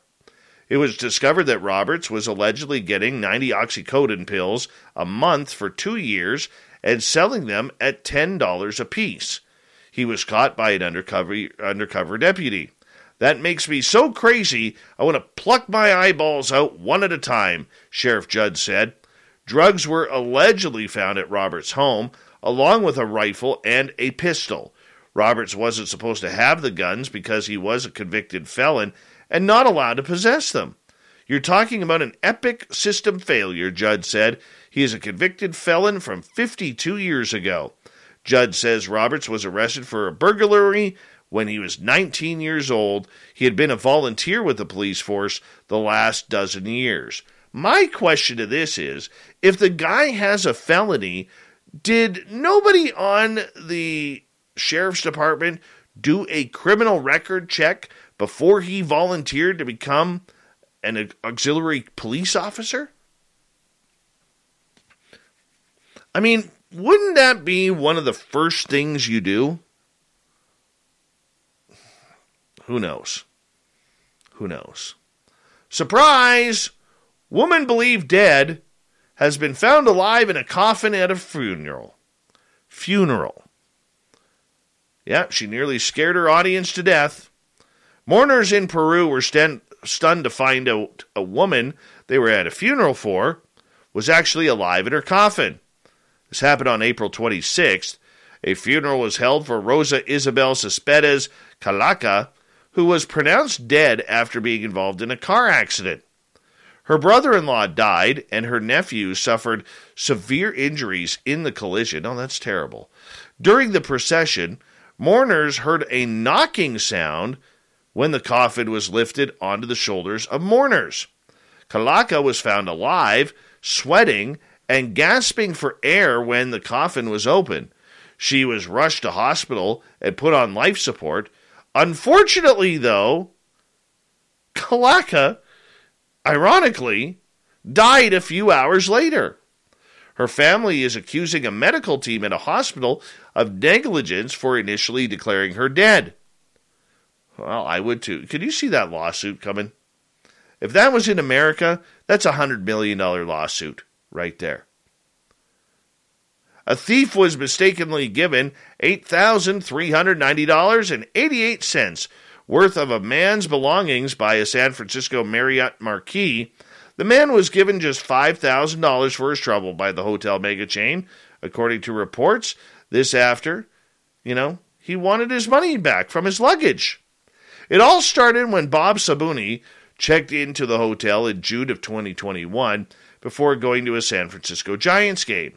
His room wasn't ready, so the hotel stored his luggage and belongings. Somehow, someone was given his luggage without hotel staff even checking the recipient's identification. Sabuni sued Marriott and won, but Marriott successfully appealed. In the end, California Superior Court ruled the appeal was done unfairly because the law cited was instituted back in 1872 and hasn't been amended in 42 years. Maybe that's 1972.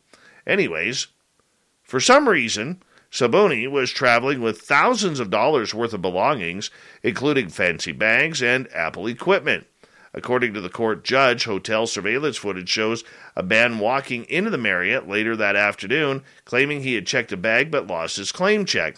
Remarkably, the Marriott let the guy walk into the back room. He pointed at my bags and said, "Those are mine." The guy said, "Is there any way you can prove it? Do you have tickets? Do you have ID?" And the guy said, "I have none of that, but just mentioned that there's a big computer in that bag." Sure enough, there was, and they handed my stuff over to the thief. Sabuni won $5,000 initially, less than he'd lost, but he had said he would have been okay with that. However, Marriott won the appeal before the judge had overturned the ruling. He ended up getting about $1,550 and estimated he lost over $10,000 through the whole ordeal. Absolutely horrible. And finally tonight, let's end on some good news. A Rhode Island waitress said a stressful morning turned into an awesome day when a pair of customers left her an $810 tip on a bill that was just $48. Jennifer Verancino of North Providence was working at the Big Cheese and Pub in Cranston for about 3.5 years. Said one recent day began with a string of extra stresses when she couldn't find a sitter for her 3-year-old son. "I was having a terrible morning. I couldn't find a sitter. There was a kid at a daycare that was so sick, so I couldn't bring my son. I was supposed to be in at 11. They told me to come in when I have a sitter, so my daughter was available after school. That's when I came in." Verancio left the boy with her 16-year-old daughter, came to work. When her day soon turned around, first table of the day was super, super nice. It was a husband and wife. The stressful morning ended up being an awesome day when they tipped her after just a couple of sandwiches. $810 richer. Good for her. We got Mr. Ron Bumblefoot Thal rocking in the background with Little Brother is Watching. Bumblefoot is the official music of Spaced Out Radio, rocking us in and out of every single show. Get your horns up for the guitar god himself. Special thanks to everybody listening in at home, at work, in your cars, wherever you may be. Thank you to everyone in our chat rooms tonight. YouTube, Twitch, LGAB, Facebook, the Space Travelers Club, and on Twitter at hashtag Spaced Out Radio. I know you're out there somewhere. Remember, this show is copyright by Spaced Out Radio and SOR Media Ventures Limited. Thank you so much for choosing to share your evening with us, because together, my friends, we own the night. Mr. Bumblefoot, we need a favor. We need you to take us home.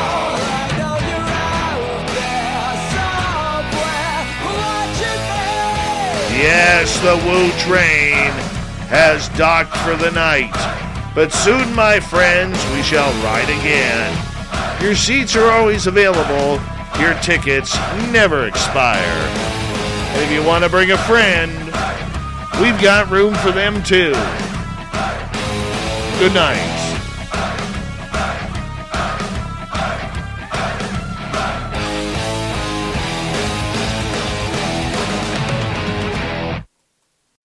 Amplify your career through training and development solutions specifically designed for federal government professionals. From courses to help you attain or retain certification, to individualized coaching services, to programs that hone your leadership skills and business acumen, Management Concepts optimizes your professional development. Online, in person, individually, or groups, it's training that's measurably better. Learn more at managementconcepts.com. That's managementconcepts.com. Everybody in your crew identifies as either Big Mac Burger, McNuggets, or McCrispy Sandwich. But you're the Filet-O-Fish Sandwich all day. That crispy fish, that savory tartar sauce, that melty cheese, that pillowy bun. Yeah, you get it. Every time. And if you love the Filet-O-Fish, right now you can catch 2 of the classics you love for just $6. Limited time only. Price and participation may vary. Cannot be combined with any other offer. Single item at regular price. Ba-da-ba-ba-ba.